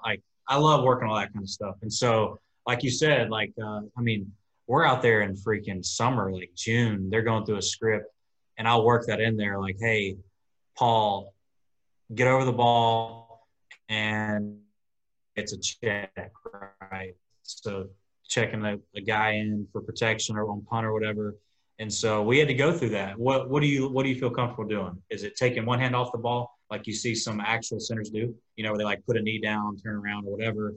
And Paul's big thing was to take his left hand off and like put it on his thigh board and just kind of sit there. And so that's how he handled it. Ray, our other snapper, he was same thing. He would take one hand off the ball, but he liked to like turn a little bit and look back. And so it's working those situations so they're not taken by surprise. One major thing, though, you can tell your guys, don't put your hands on the ball too quickly, because say they make a check or whatever, now you can just stand up and turn. Like, you don't have to have one hand, because once you put a hand on the ball, you got to keep it. But, it's putting them in those situations before it actually happens. But no, we worked them in the team situations, all that stuff, and never took them by surprise. And it came up plenty of times in games. Paul a couple times. Only one time did it happen bad, just because I had done a poor job of introducing it to him in 2018. But 2019, we were ready to roll. We had like a 40-second delay. Like, we're out on the field ready to punt the ball, and we were communicated that the clock was going to start on the snap, but it was actually going to start when we ran out there. And so Paul, we had to abort and say, yo, chill out, whatever it is that Shield told him. But because we had gone through that, he was comfortable. He sat there, was able to look at the clock, was able to look back, and so he was good to go for that. Man. But, yeah. Real quick, too, another thing that I thought of, and, something I told my guys, are you ever worried about long snappers or short snappers having their head down for too long? I know, like, sometimes sweat can get in your eyes, right? Your head is rushing, your blood is rushing to your head. Yeah. What do you tell your guys about that? That's a major. Like I told you before, I don't know why it's that way, but usually you throw it high if you're down over the ball too long. And that's all about knowing your shield guy, knowing your holder on field goal. It's all about knowing those guys, knowing what could happen. Already bringing that, hey, check, they brought two guys in the A-gap type stuff up to him. So now he knows, what is my ritual whenever we're making a check? Do I put one hand off and look back, or do I, stay over the ball? And so, it comes down to that. Don't put yourself in the situation where you're over the ball too long. Whether it's keeping one hand on the ball or just not having any hands on the ball and resting on your thigh board. Yeah, I love that, man. That's what sets you apart, I think. Yeah. Tell me, was there more you want to add to, like, the different phases and stuff, or how you guys? Yeah, I forgot, man. You said the three most important. Yeah, I want to know about what you think is, like, the most important, things that you have to – the phases for a quality long snapper. Yeah, I would say one is the pre-snap, which breaks into two things. It's, like we said earlier, routine. Freaking be the same exact guy every time, like stepping into a batter's box. And then the balance. So flat back, being completely balanced, not back on your heels, not falling forward when you snap, being completely balanced all the way through, straight line back, and then being able to get freaking out and get covering. And so that, and then, being able to get out and get covering all comes from balance, like I said. So the pre-snap position, I guess you could call it that. Second phase would have to be twitch or release. So doing whatever it takes to get faster at that motion, whether it's bringing it closer to your body, so that's less distance, you got to whip that thing back, or just getting in the weight room and getting twitchier, and, having an even release every time. And the third phase would have to be the flexibility and the reach back. So head and hands going all the way through your legs, being very flexible, and overemphasize that. Like I said, sometimes we'll tell them, hey, snap it and hold it, and let's see how far back you are. Let's see, where your hands are positioned. And so that's the three phases, I think. Hey, I love that. Your second phase and what you talked about with your 2018 long snapper, I think you're talking about doing some, work with bands, reaction work with bands, what is something that you like to have them do that reaction work with bands? Is it more like bands on your hips, or is it like your wrist and upper body? How do you Oh guys? no, it's and I leave this to the strength coaches, Yeah. man. You know, a lot of stuff. The 2018, we were a really big sports science training team. You know, and it was a lot of reaction, a lot of like I said, efficient movements. Like even with receivers, they wanted it to be efficient, less wasted movement. So snappers, they were doing a ton of band work where either it was, you know, just getting more flexible. I don't even know what they did with them. You know, I let them handle that. But I mean, I've seen med ball work for sure, where it's working on that initial movement of getting stronger, working whatever muscles those are to get twitch, just repetitive. One old school thing that they used to do is we used to put our hands in rice buckets and you turn them in there, and that kind of built the wrist strength and the forearm strength. I know that much, but I like that. I probably need to look more into special teams. You does a great job showing workouts. I've sent a bunch of them to my guys to work on just because they know more than I do. He's got a guy there apparently that's I'm probably going to say it wrong, but for a living, I mean, he does, you know, training. And so he'll show Luke Rhodes doing a workout. I'm like, that's genius. You know, I didn't know to do that. So I'll let those guys handle that, and I'll just handle, you know, managing reps and things like that. But I don't tell them to go do anything specific in the weight room. I let them take care of that. Yeah. The strength staff. But No, that's some good stuff. I like that. And now you kind of hit on this a little bit earlier, but you know, what are some, when you're looking, all right, I'm looking, say for me, I'm looking to recruit some high school long snappers. What are some qualities that you're looking for? Obviously, you've talked about body size. Yeah. The big thing. I don't know, technique wise or coverage wise, what do you look for? Yeah, I'm looking at size. I'm looking at the flight of the ball. So I don't do times. I think times are kind of skewed nowadays. I don't believe a lot of what's out there until I see it in person. And so, but a lot of that on film, you can just tell from the flight of the ball. So, I mean, it's pretty simple. If there's an arc to the ball, it's probably in the 8s. If it's a little arc, it's probably in the 7s. If there's little to no arc, I mean, he's 6s. He's doing a great job. One thing you really got to keep in mind, though, I'd say 60% of high schools don't snap the ball at 14 yards or even 15. You know, they're at 12. So you're like, dang, this guy's firing it. But they're not. I mean, they're at 12 yards. And so the flight of the ball is what I like to look at. Can't really see how tight the spiral is on film. So a lot of that we like to see in person. And then, man, I'm really big on how athletic he looks getting down the field. I don't know why. I mean, I think it's the guy I work for now, Coach Brock. He's really into the coverage aspect of the snapper, and I am too. Like, he needs to be able to do other things. I know it's the snap's got to get back there, but if that guy can force some fair catches for you, man, that's huge. And so that makes your punt team way better. So yeah, I'd say size for sure. Build, you know, I don't really, you know, you can tell what kind of guy can put on weight. And you can see it on film as this guy can be able to last against our opponents. And so a lot of times I can tell from the first couple clips, if he can't get off of a guy holding him up, you know, in high school, there's no way he can even get down the field in our league. And so I'm gonna look at size, I'm gonna look at the flight of the ball, and then coverage ability, and then field goal. Man, I like to, if they can get laces in high school, that's a pretty major deal, which now more and more kids are getting it, but really just the spot and field goal. Can he put it consistently in the same spot? But man, a lot of it I like to look at on their like drill tape. So huddle tape is cool, but a lot of that stuff they put on Twitter of just them snapping, you know, I really like to see that because I can see it in person, not in person, but close up, kind of their fundamentals, their technique, and all that kind of good stuff.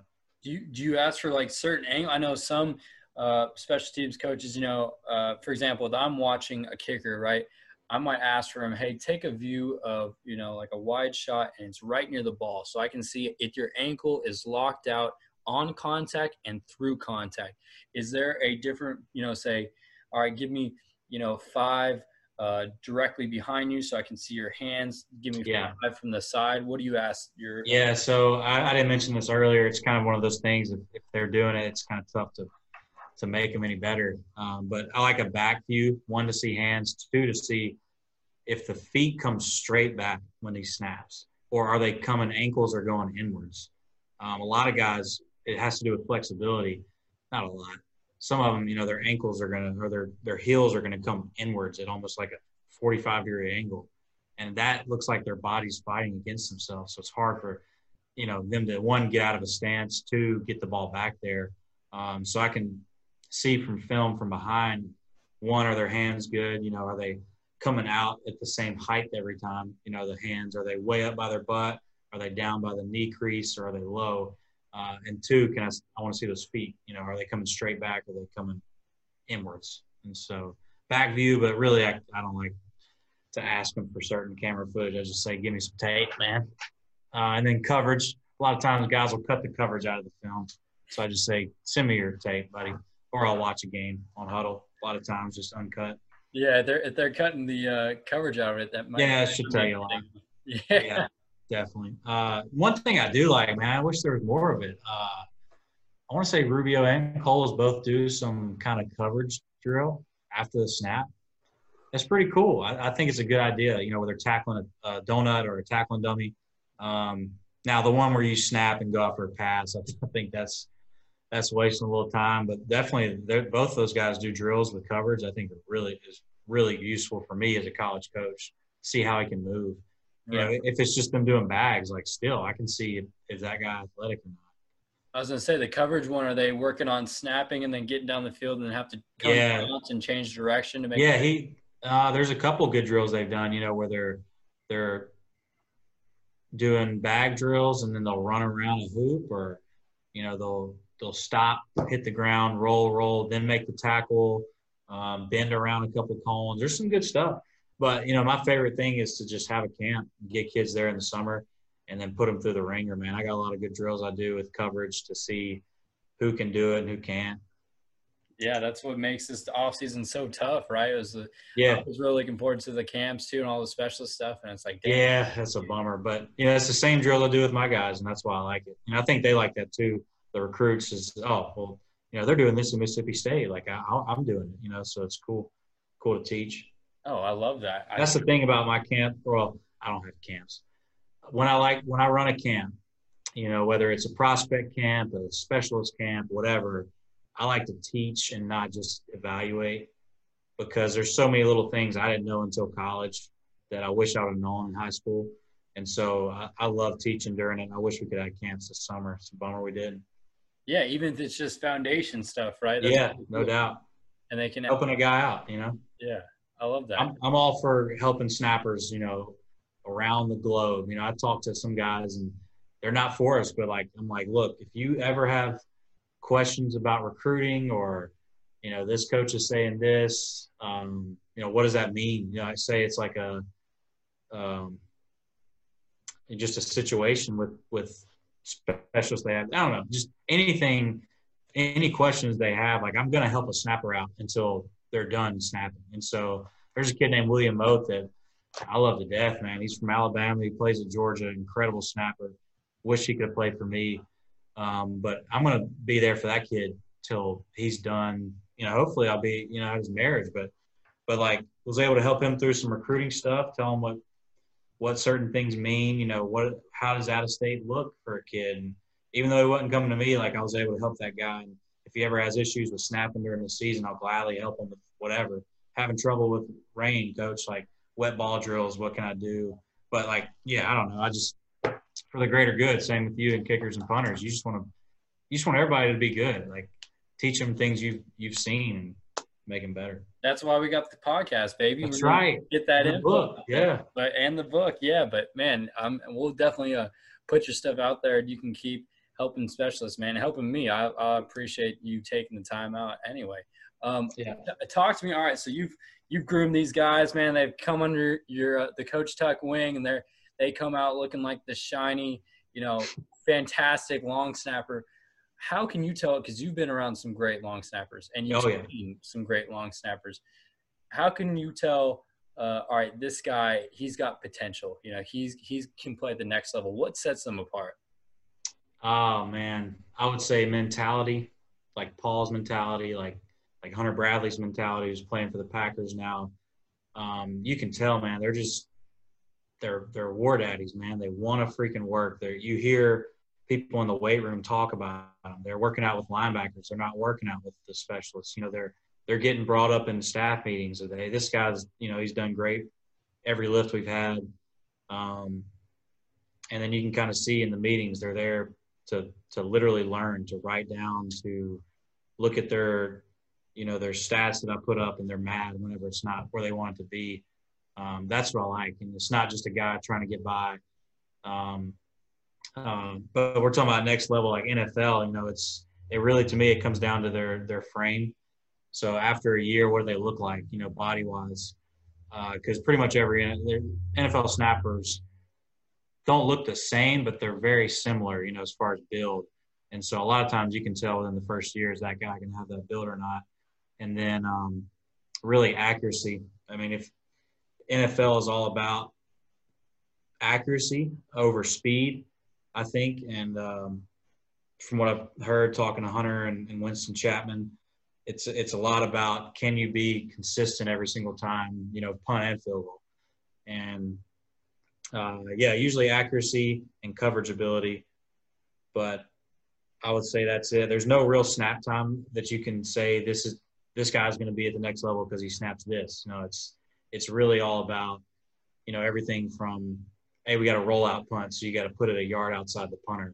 He puts it exactly where it's supposed to be, you know, or you know, hey, if the gunner's the first one down, he's going to force him to the sideline, so you got to be in his position that he was originally.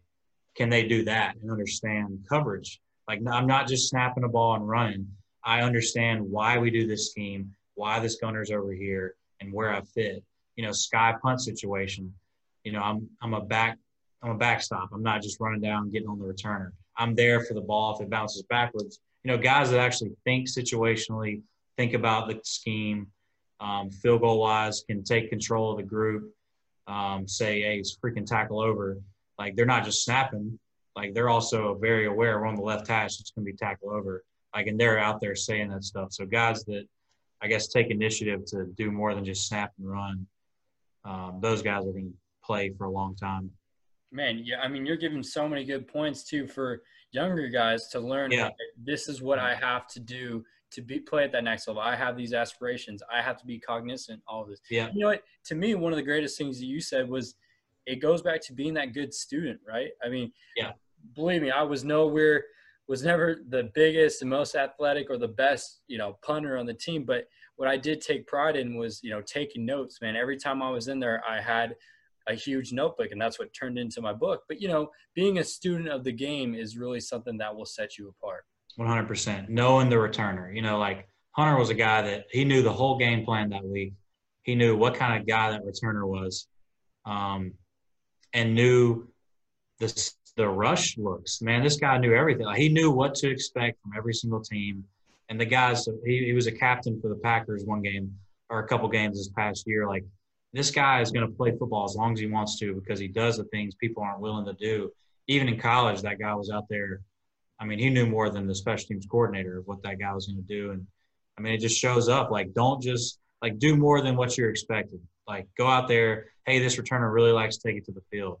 Just know that. Like, obviously you got to do your role in coverage, but having that in mind and knowing that he likes to – hey, his favorite thing is a stop and cut or a spin move, or he always makes the first guy miss. Little things like that. Like, in the SEC, that's a really big thing. Like, hey, I know we're good – and I have faith in our gunner, but expect the first guy to miss. So you got to be there to clean it up because this Joker is a freaking world-class athlete. And so, you know, Hunter was great at those things. And so was Chapman. Chapman got a chance to play too.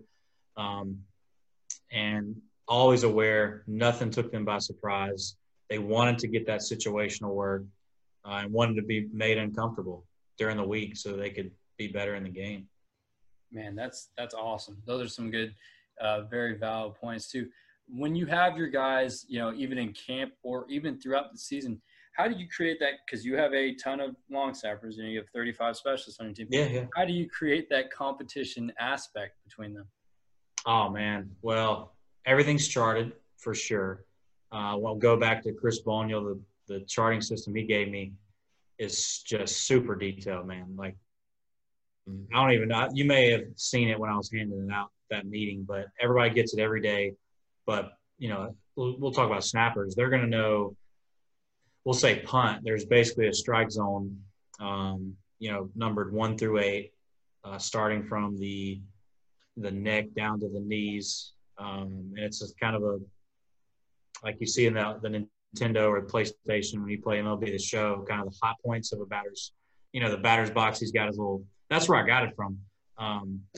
And so you can kind of see where he's hitting, his snap speed. And so that creates competition. So, you know, Paul's at a 6.8 average, you know, Raymond's at a 7.1. Like, Paul can talk crap. He can say, dude, get your snaps up. Like, you know, I'm hitting whatever his percentage worked out to be. Like, I'm 85% on location. I'm on my accuracy. And so they're able to see every single day, this guy's got the best numbers. Same with kicking, same with punting. There's everything is out there. Like, everything is accounted for and it's right there in front of you. So competition, so competition will go with the charts. That's a definite big one. But, you know, I like to do things from the start of the meeting, man, where I'm doing a paper football competition before they go out. Somebody told me one day, I don't know exactly who it was, but when they're in the meeting room, you need to start those competitive juices flowing, whether it's a, you know, song battle, like name this tune or whatever, just something to get them going.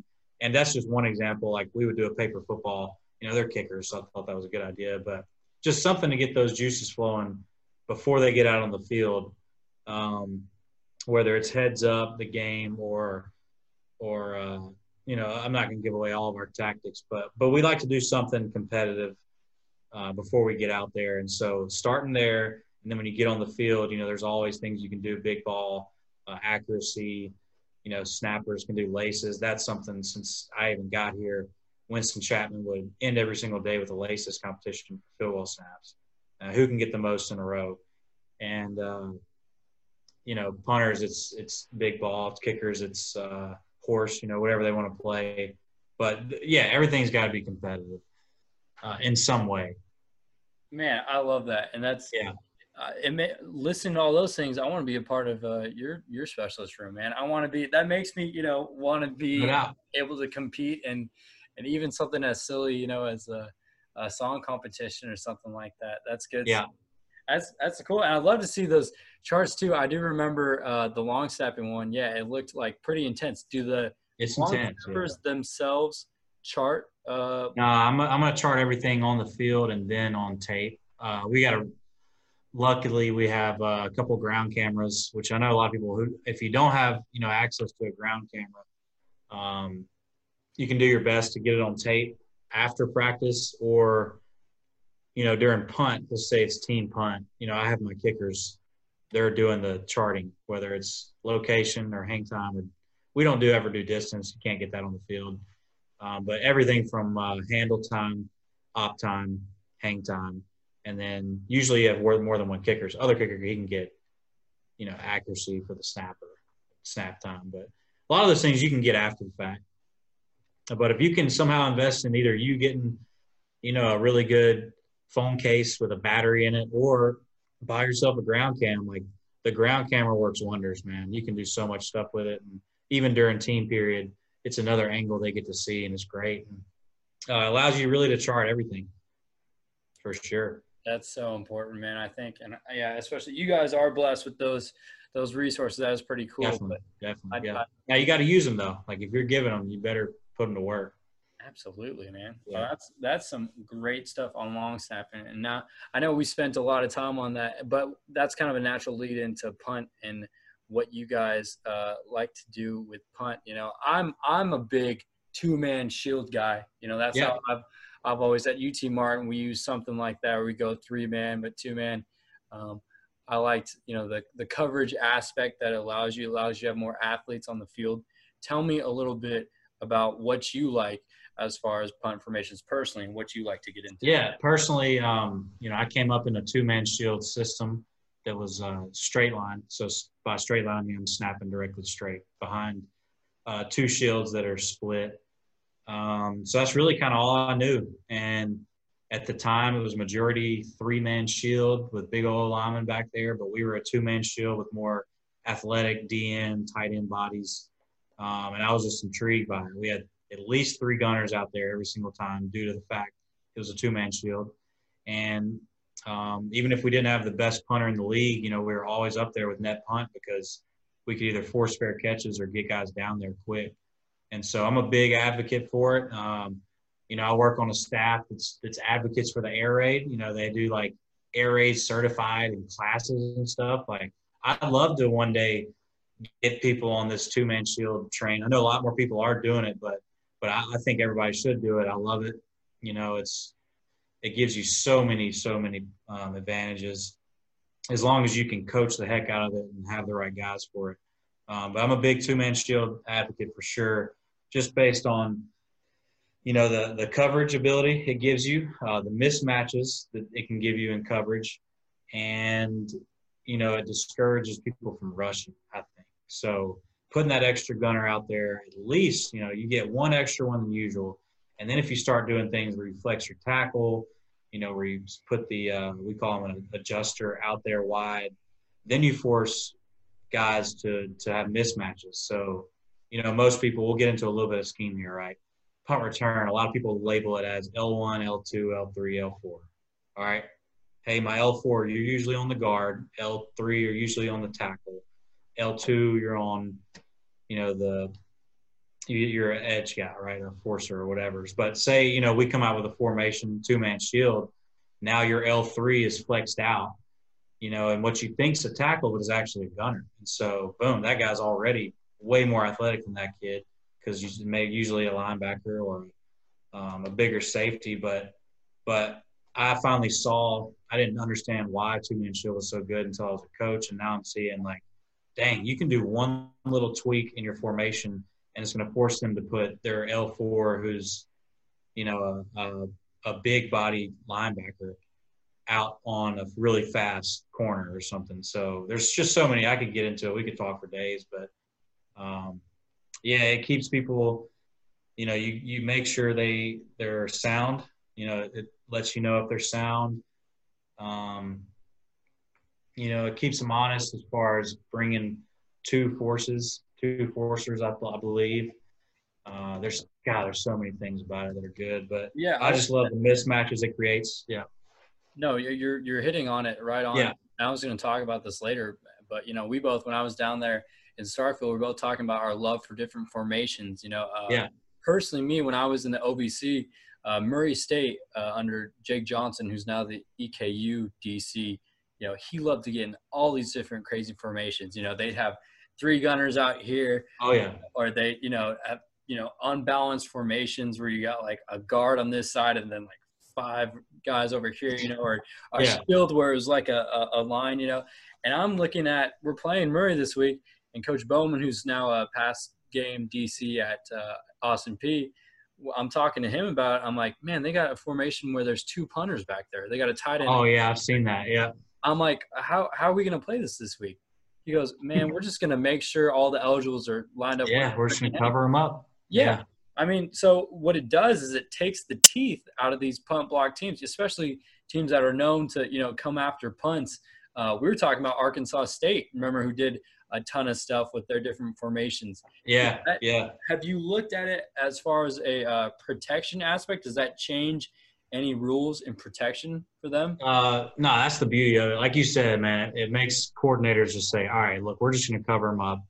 We're going to make sure we don't get hit with a fake because you put one guy off and then now the whole thing changes. You know what I'm saying? You take a guard off the ball and now it's all changed. And then, they're telling one guy, hey, you cover the adjuster this week. Well, now he don't even know who the adjuster is because you tell him he's the guy off the ball. Well, shoot, now they got, a guard off the ball. And then now this guy's out wide. And so, like you said, yeah, it forces them just to be sound and not be aggressive. What What was the question again? Well, you're leading me into the next one too. Is when you guys, there's a lot of good clinic talk for when people are talking their man side protection and their zone. Yeah, protection. I got you. Yeah. What do you like to? I know that's kind of cliche and stuff, but it really does stick in the players' heads.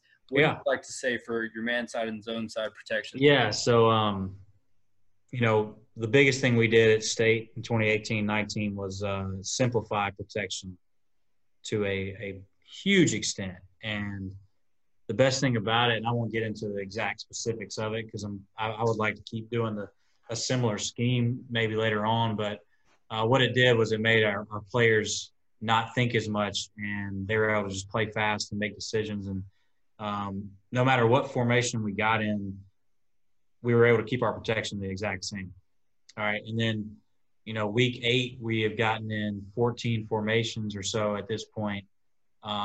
Every single one of them had the same check. So if they gave us this, then boom, we're just checking back to this. And it was just the same exact thing we had done day 2 of punt in camp, this check. So it was very, very simple. And I will give away one thing, though, that turned into man side, zone side protection, right? Most people do, especially with two-man shield. We were able to kind of make them both the very exact same thing as far as steps and hand placement, all that stuff, just because of how we protected. But what it did was it took away that thing that most people on punt returns say, hey, run over his heels. Like if they're coming for the block, hey, run where he was, right? Replace his steps.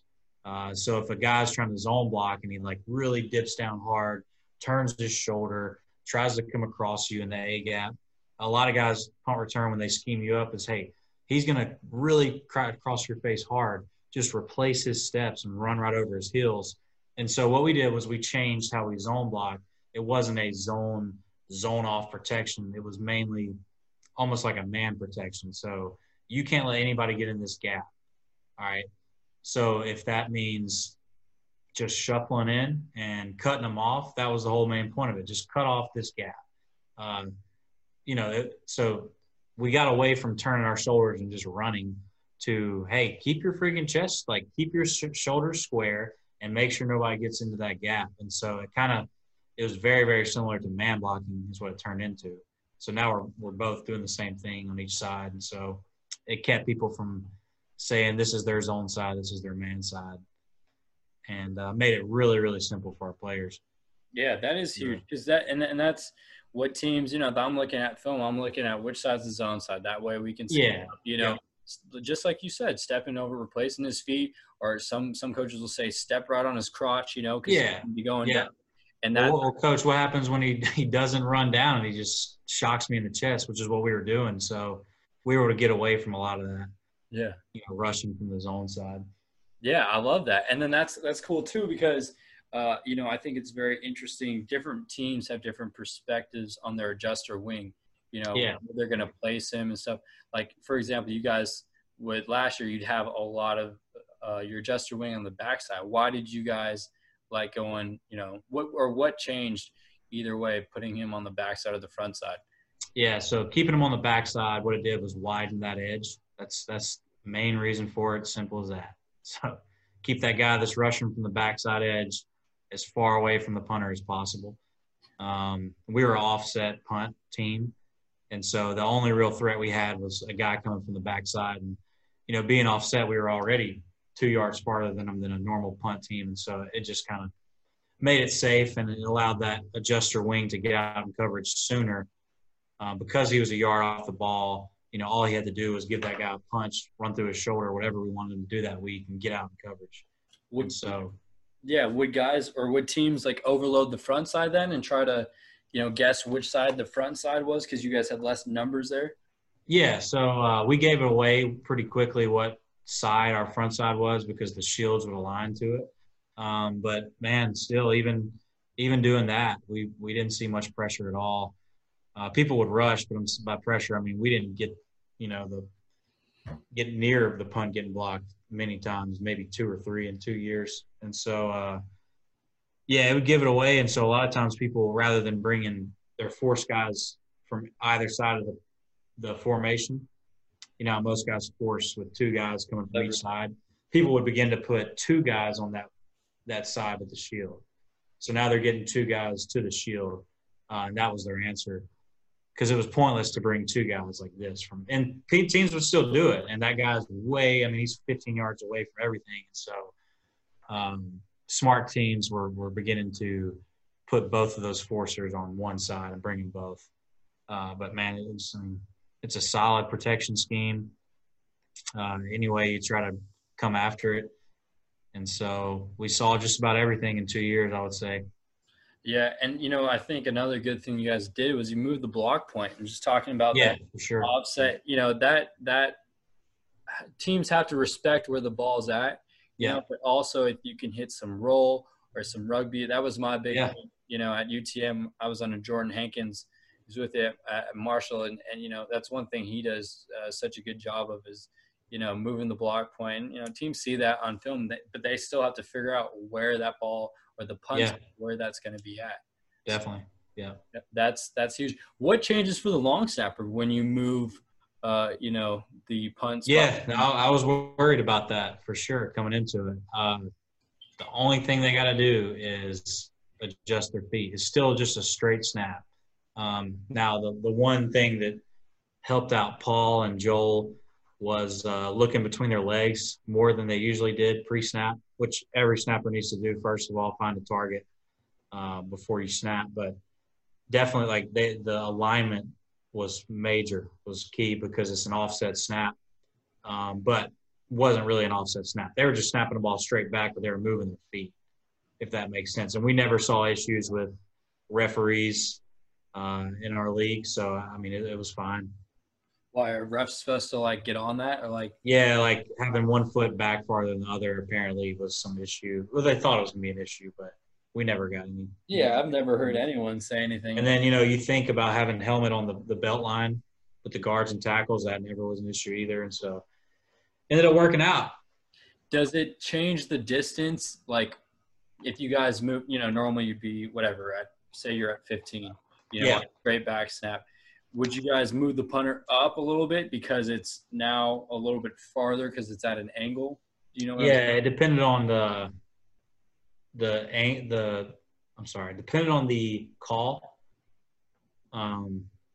Just because punters, you know, historically going left is difficult for them. Yeah. And, you know, when we were going left, people can see on film our punter was a little wider. It's just because it made it an easier angle for him to walk. And so, the distance was the same. I was pretty skeptical about it, so I got a tape measure out there. And, I mean, because I was like, Coach, these guys are snapping at 15.3 yards. I promise you. Like, that's why it's a 0.74, you know, whatever. Like, I promise you we're not snapping it slow. And it was maybe, like I said, a half a yard longer than normal. But, you know, worked out for us. Would you rather have it blocked or have it snap a little longer than usual? So. No doubt. I know there's been a big there's always a big discussion, you know, for field goal for long snappers of having the laces up. Is that partly their job too on a punt snap, or what do you tell your guys as far? That'd be great. I mean, that'd be really good, but a lot of that you can help with jug work with the punters. Man, dude, just don't punt the laces, obviously, and so, you know, get them really good with their hands. Our guy had that great operation time. I mean, we averaged it was 1.97-ish, which is freaking fast. And so a lot of times he would just catch and kick, and a couple times hit the laces, not in games but in practice. And so I never put that on Paul to get him a good laces on punt. Field goal, absolutely. But I think jug work helped out Tuck with handling the ball and just not punting laces, man. Just work on, you know, giving yourself a good surface to hit. Yeah, that's on the punter really to make sure he's getting, like, you know, a good inside panel to make connection with. I'm gone over for it, and this is something I've thought about, you know, a lot in my head. I haven't really talked about it with anyone, but it's like, you know, a bad ball drill. Just like field goal, you know, when sometimes you're going to get in a spot where you have to hit laces at you. And for a kicker, it was cool. David Akers talked about this on the fourth down experience. Is like that doesn't change anything as far as the flight of the ball. The only thing it does is it allows the ball is not going to compress as much as it would with the laces facing away. So as long as I'm not at 55 or 60 yards, I can still make that kick, right? Because I should still have the leg strength. As far as a punter, and I used to do this drill like with my brother, I was wondering, like, I don't know if, as long as the laces, I'm not making contact with the actual laces themselves, can I still hit that? I don't know. That's something that I think I'm going to have to do some, work with my guys and see. But, normally they should be good enough with their hands where they can get that ball to the spot. Oh, yeah. Without hitting the laces. Now, I will go back and say I was able to work with Mike McCabe one weekend. Man, it was great. I learned so much in just a matter of 2 days. But in the NFL, they actually do get their snappers to get those laces either a half a turn or a quarter turn, strictly by where they put the punter. So he was telling Corliss, he's going to go play for the Steelers. He didn't get to play for us last season due to some eligibility stuff. He had actually exhausted his last year at South Alabama, and he grad transferred here.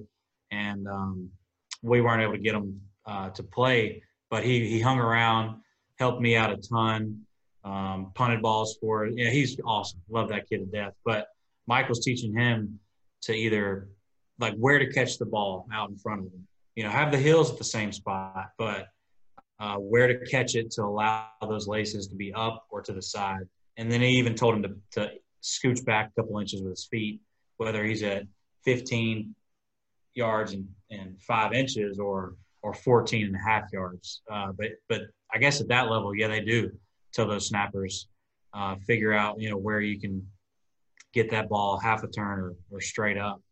So that's funny that I just thought about that. But he was teaching that for sure, yeah. So I think that's also on the punters where he catches it can be consistent every single time, out in front or in your body or whatever. Right, man. It's it's an art, man. It's an art being able to put those laces up. All right, good.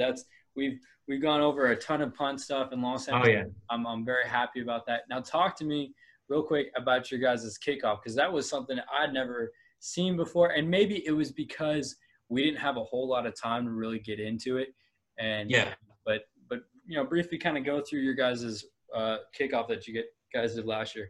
Yeah, so I'm going to ask you just to make sure we're talking about the same thing.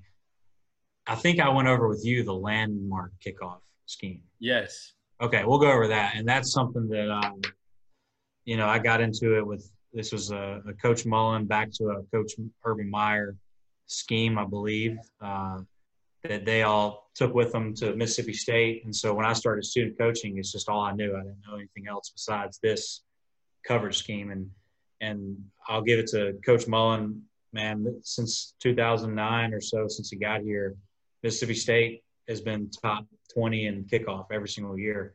Doesn't matter how good our kicker is or not. It's just, I think this scheme is just bulletproof, and I think it's it lets you as a coach do a lot of things to exploit the return team. And so I liked it a lot. We ran it in 2018, did some different stuff in 2019, but I think it's an interesting scheme. It's the basics of it are everybody has a landmark that you end up at. All right. But week to week, we can line you up in different areas, but you still get to that same landmark, which I thought was a pretty cool idea. Now, one thing I think you can develop it into is getting more aggressive at your landmark. So rather than just holding that point and two gapping and trying to see the returner, just be more aggressive once you get to your landmark. But simply just aligning in different spots and then looping or twisting or falling out to your alignment can screw up a return team majorly just by the yard line that you do it on. So it's beautiful how it works out. Just, you think of this scheme in 20 minutes and a return team's going to have to spend 2 days on it because it's just so complex with how it works out. But to the players, it's super simple. All right, I'm aligning here, but I'm going to my same spot that I always do. And so, don't matter how good of a kickoff return team you are, you can't plan for your tackle to make the block at like the 20-yard line. It's just not part of your scheme. Like you can't bet on that guy looping, because then, week to week we'll change guys' job titles and just screw you completely up. So it was a really good deal. Like, if I'm a kick side safety every single time, and I end up between 1 and 2, 5 yards behind them, just like I'm supposed to do every week, mid-game you can say, hey, you and the 1 are changing jobs. All right. So now I go do what the 1 does what I do. And that that guy could end up free, very, very easily. So I love the Landmark kickoff scheme. I think it's pretty diverse with like weekly and in-game you can change it up too. Pretty cool. That is awesome. I think, that in-game part of it is like, so because obviously what teams focus on the most is kickoff and punt. You don't definitely hurt in any of those situations. Is there a time where you guys made a in-game adjustment and it just killed another team? Oh, yeah. We made a bunch of them in 2018 on kickoff alone of finding out, hey, they're doubling this guy instead of this guy like we thought. And then the beauty of that Landmark coverage scheme was that it was so simple that you could make a change that you never even practiced that week, and the players get it immediately. Okay, yes, sir. And they go out there and they freaking play 100 miles an hour and dominate it. And so, there's a couple instances where we, we could tell they were identifying a jersey, right, and change those jobs, descriptions real quick. Not description, but those 2 guys' jobs, switched it around real quick and just ate them up, man. They were double teaming a safety, and we got one guy screaming down unblocked and just smokes the returner at the 10-yard line. So something that, took us 2 minutes to come up with. I mean, that's a game changer. You tackle it inside the 15, that's a game record for sure. Yeah, and I think that's what, I don't know, sets coaches apart is like the ability to be fluid, for sure, and make adjustments in game. That's huge. Or to have a scheme that allows you to do that. Yeah. That's so important, man. Yeah, and I think that all came with how many people we have on special teams. We had a coordinator, we had me, and then we had a senior consultant. So that's 3 guys that in a game are able to bounce ideas off each other, draw everything up to a T, and make suggestions. And a lot of teams don't have that. That's kind of an NFL model of having 3 guys on special teams. I think it works out really well. I wish more colleges would do it. It opened up more jobs for people, but I think it's very, very useful on game days, having that many eyes. And then if you can get one of those guys in the box, that's a game changer. Because usually you're relying on, offensive GA or tight ends coach to help you out up there, or running backs coach when they got other things to deal with. But, and it made me think about this too. Coach Lustig was on. He's from Syracuse. Yeah. And he was on one of the teams talks, and he was talking about responsibilities of people they use on special teams. And he actually had a specialist watching teams, non-starters watching the kickoff units and seeing what, certain guys were doing and reporting back to him and allowing him to make in-game adjustmants like that. I thought that was no doubt. Cool. Yeah. What do they have you do in-game? What's your in-game responsibilities? Oh man, well, I'd say it changed every week. I will tell you, yes, we had specialists that saved me a lot of trouble, and they got fired up to do it, man. I had one guy on the clock every game, and he loved doing it. And then I had 2 guys watching stuff on kickoff and watching stuff on their punt return. So that was able to help me out a ton. And they wanted to do – that's the greatest thing is if you can get a specialist to buy in and realize, like, look, man, I know you just kick, but you got to love special teams. And by that I mean, what's our game plan this week? Like, what's this return? How's their returner? What are we going to do against their kickoff? Like, they were all of them wanted to help, and I was able to go through a game plan, made me better as a coach, and then teach them on game day, like, this is what we need. I need this from you. I'm dependent on you. And even though they weren't out there snapping or kicking, they had a job that game, and they were fired up to do it. And but my game day responsibilities, Coach Jones, I'm so grateful for that guy, man. He trusted me with a whole lot. And, man, I was able to my biggest responsibility, I'd say, was drawing up the scheme and checking their personnel. And I think I had a pretty good system. I would get every single position drawn up and what they're doing, just based on kind of the things I was asking other guys to watch and my ability to watch from the sideline. I think just from the amount of tape I was able to watch, because, I mean, I'm just special teams, man. That's all I do. I was able to kind of teach myself, all right, on game day, like, what can I see from these guys in one look? You know, whether it's their gunners or the R1 through R5 on kickoff. Like, can I watch that entire thing? You know, have an idea of what they're doing so that I can actually see it as a full picture. So, yeah, that was my main role, was to get their personnel, draw up exactly what they're doing so that we can make an adjustment, and then personnel, so substitutions, which is a freaking animal in itself for sure. So I bet, man, but that's so helpful to the team. So that's a huge part, and that's kind of exciting, man. No doubt.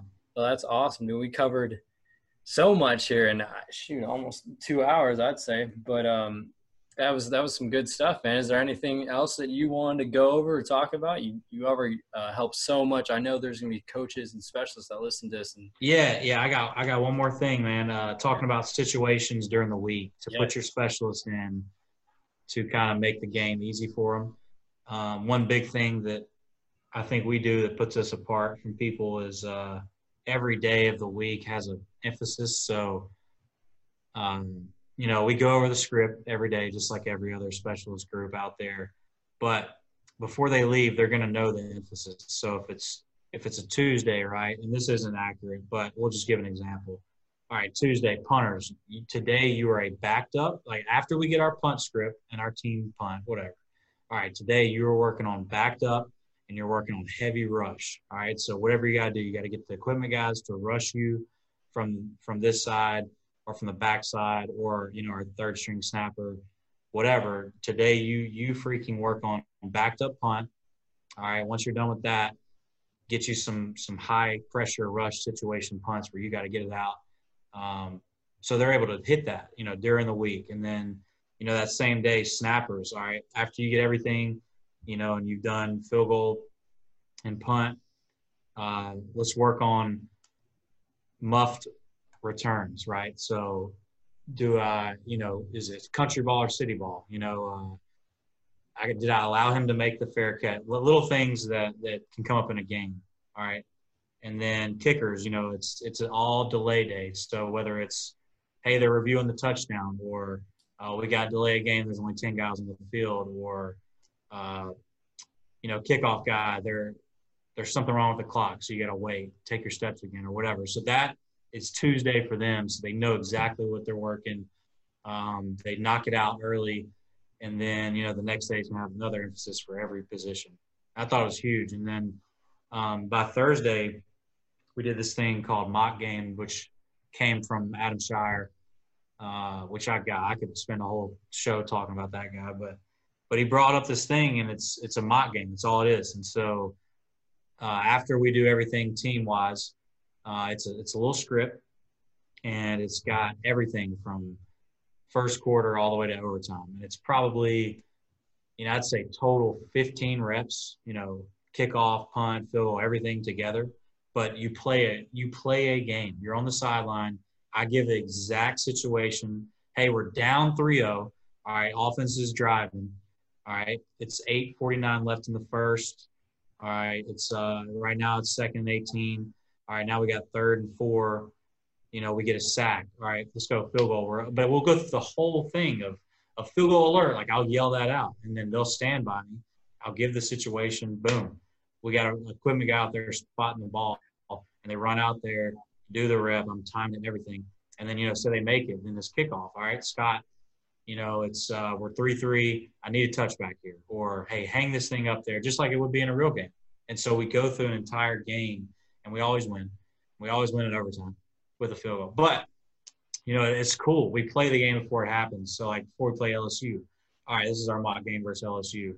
And so, punt, every situation's covered, like a weird situation, whatever it is. And so our guys loved it. I mean, they were fired up about it. They made some funny comments, about, in-game situations, like, Coach, cheerleader twisted her ankle over there. But, like, It was good. We were able to get all this stuff in, and it made my job so easy.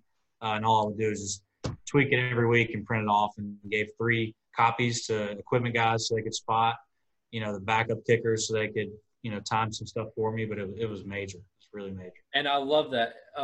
Did you do 15 total, or was like the punters hit 15 reps? Nah, man, it was 15 total. Punter may have 3 reps. Kickers may have, 2, 4 kickoffs. Like I changed the score, obviously, a lot of times, but it was never more than 15 total. Yeah, because you don't want to hit a whole bunch on Thursday. Yeah, and then, Coach Brock, talking to him, he wants to make it better and make it more of a mental game too, on top of it. So I think we're going to make this thing really, really good. And I think it's something everybody out there should consider doing. Man, I love it so much. Yeah, whenever you can put your guys – and here's the biggest thing I teach my kickers is, like, I want you the night before what I would do is I'd meditate or I'd, listen to something. But I'm thinking about the game. So, for example, before we played Ole Miss, that was the one SEC game I played in. I never played an SEC opponent in my life. And now we're going in. This is my senior year. It's like second game of my senior year. And I'm like, I'm going through it mentally. Like I'm trying to prepare, but I'm seeing myself walking. I know you don't like hearing about the team up north, but I'm seeing myself walk into the locker room. I'm seeing myself tie up my cleats. I'm seeing they're wearing white jerseys with gray pants and that ugly powder blue helmet. I'm seeing myself hit a 44-yard punt, A.J. Brown to 0 return yards. I'm seeing one of my punts get partially blocked, but then I come back and I answer. That's what you guys are doing the day before in practice. Yeah.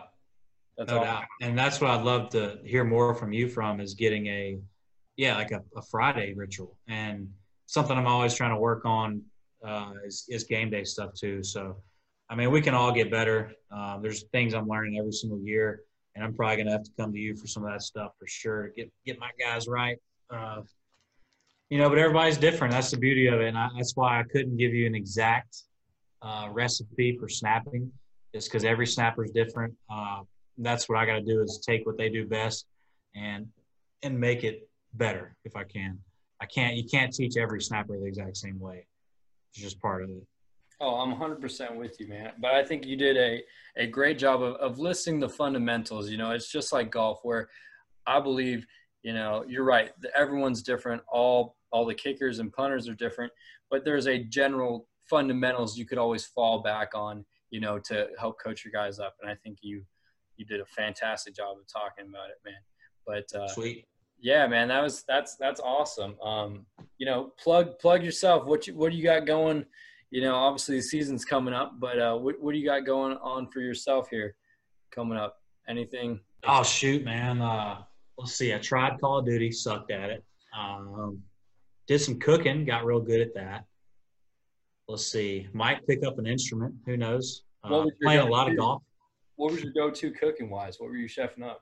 Oh, man. I got really good at fried rice, man. Like chicken fried rice, shrimp fried rice. It's an art. But the beauty of it is whatever the heck you got in your fridge can be fried rice. I mean, it could be daggum tuna fried rice. And so it's an art form for sure. But I think I got it down pat. Playing a lot of golf, getting not much better at that, but better at masking my emotions during it for sure. Let's see what else. I'm now fired up to get back in the office on Monday. We'll hopefully be able to meet with some kids in person soon just to get back. I'm sick of Zooming players. I think everybody is. But, yeah, it'd be good just to get some normalcy, going. But, man, I don't know. Just kind of figuring it out day by day. Got my Nintendo 64 back up here, so we'll be playing some Mario Kart. There we go, man. That's awesome to hear. And, you got so much good stuff going on, and I'll definitely be, pulling for you guys this year, especially. Oh, no doubt. With all the crazy stuff going on. I can't wait to see what happens there. Sorry, I got the thing started. That outro? Yeah, I do have a little outro thing. I'll be pulling for the herd too, man. You're going to do a great job. Hey, those guys are right. How many specials you got? About 1/4 of what you guys have. No, we have. Okay, so 60? Yeah. Yeah. No, we have about, I think, 8. that are going to be in for fall Solid number. 7. But yeah, well, we got some exciting young guys in here and some old leadership too. So Yeah, well, I know it's the anniversary of the plane crash coming up this year, right? I hope they do like a college game day or something.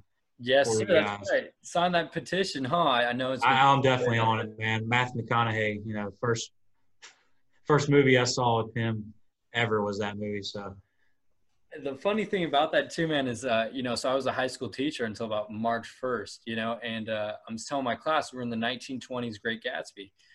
So I said, all right, you can either watch the movie The Great Gatsby, all right, or you can watch this, which happened in 1970, We Are Marshall movie. And they're like, well, what happens in We Are Marshall? And I'm like, well, it's a great story about tradition. It was like one of my favorite college football movies. yeah, And I said, and they rise the program. They come together as a town, as a city, and they're all like, every single class was like that one.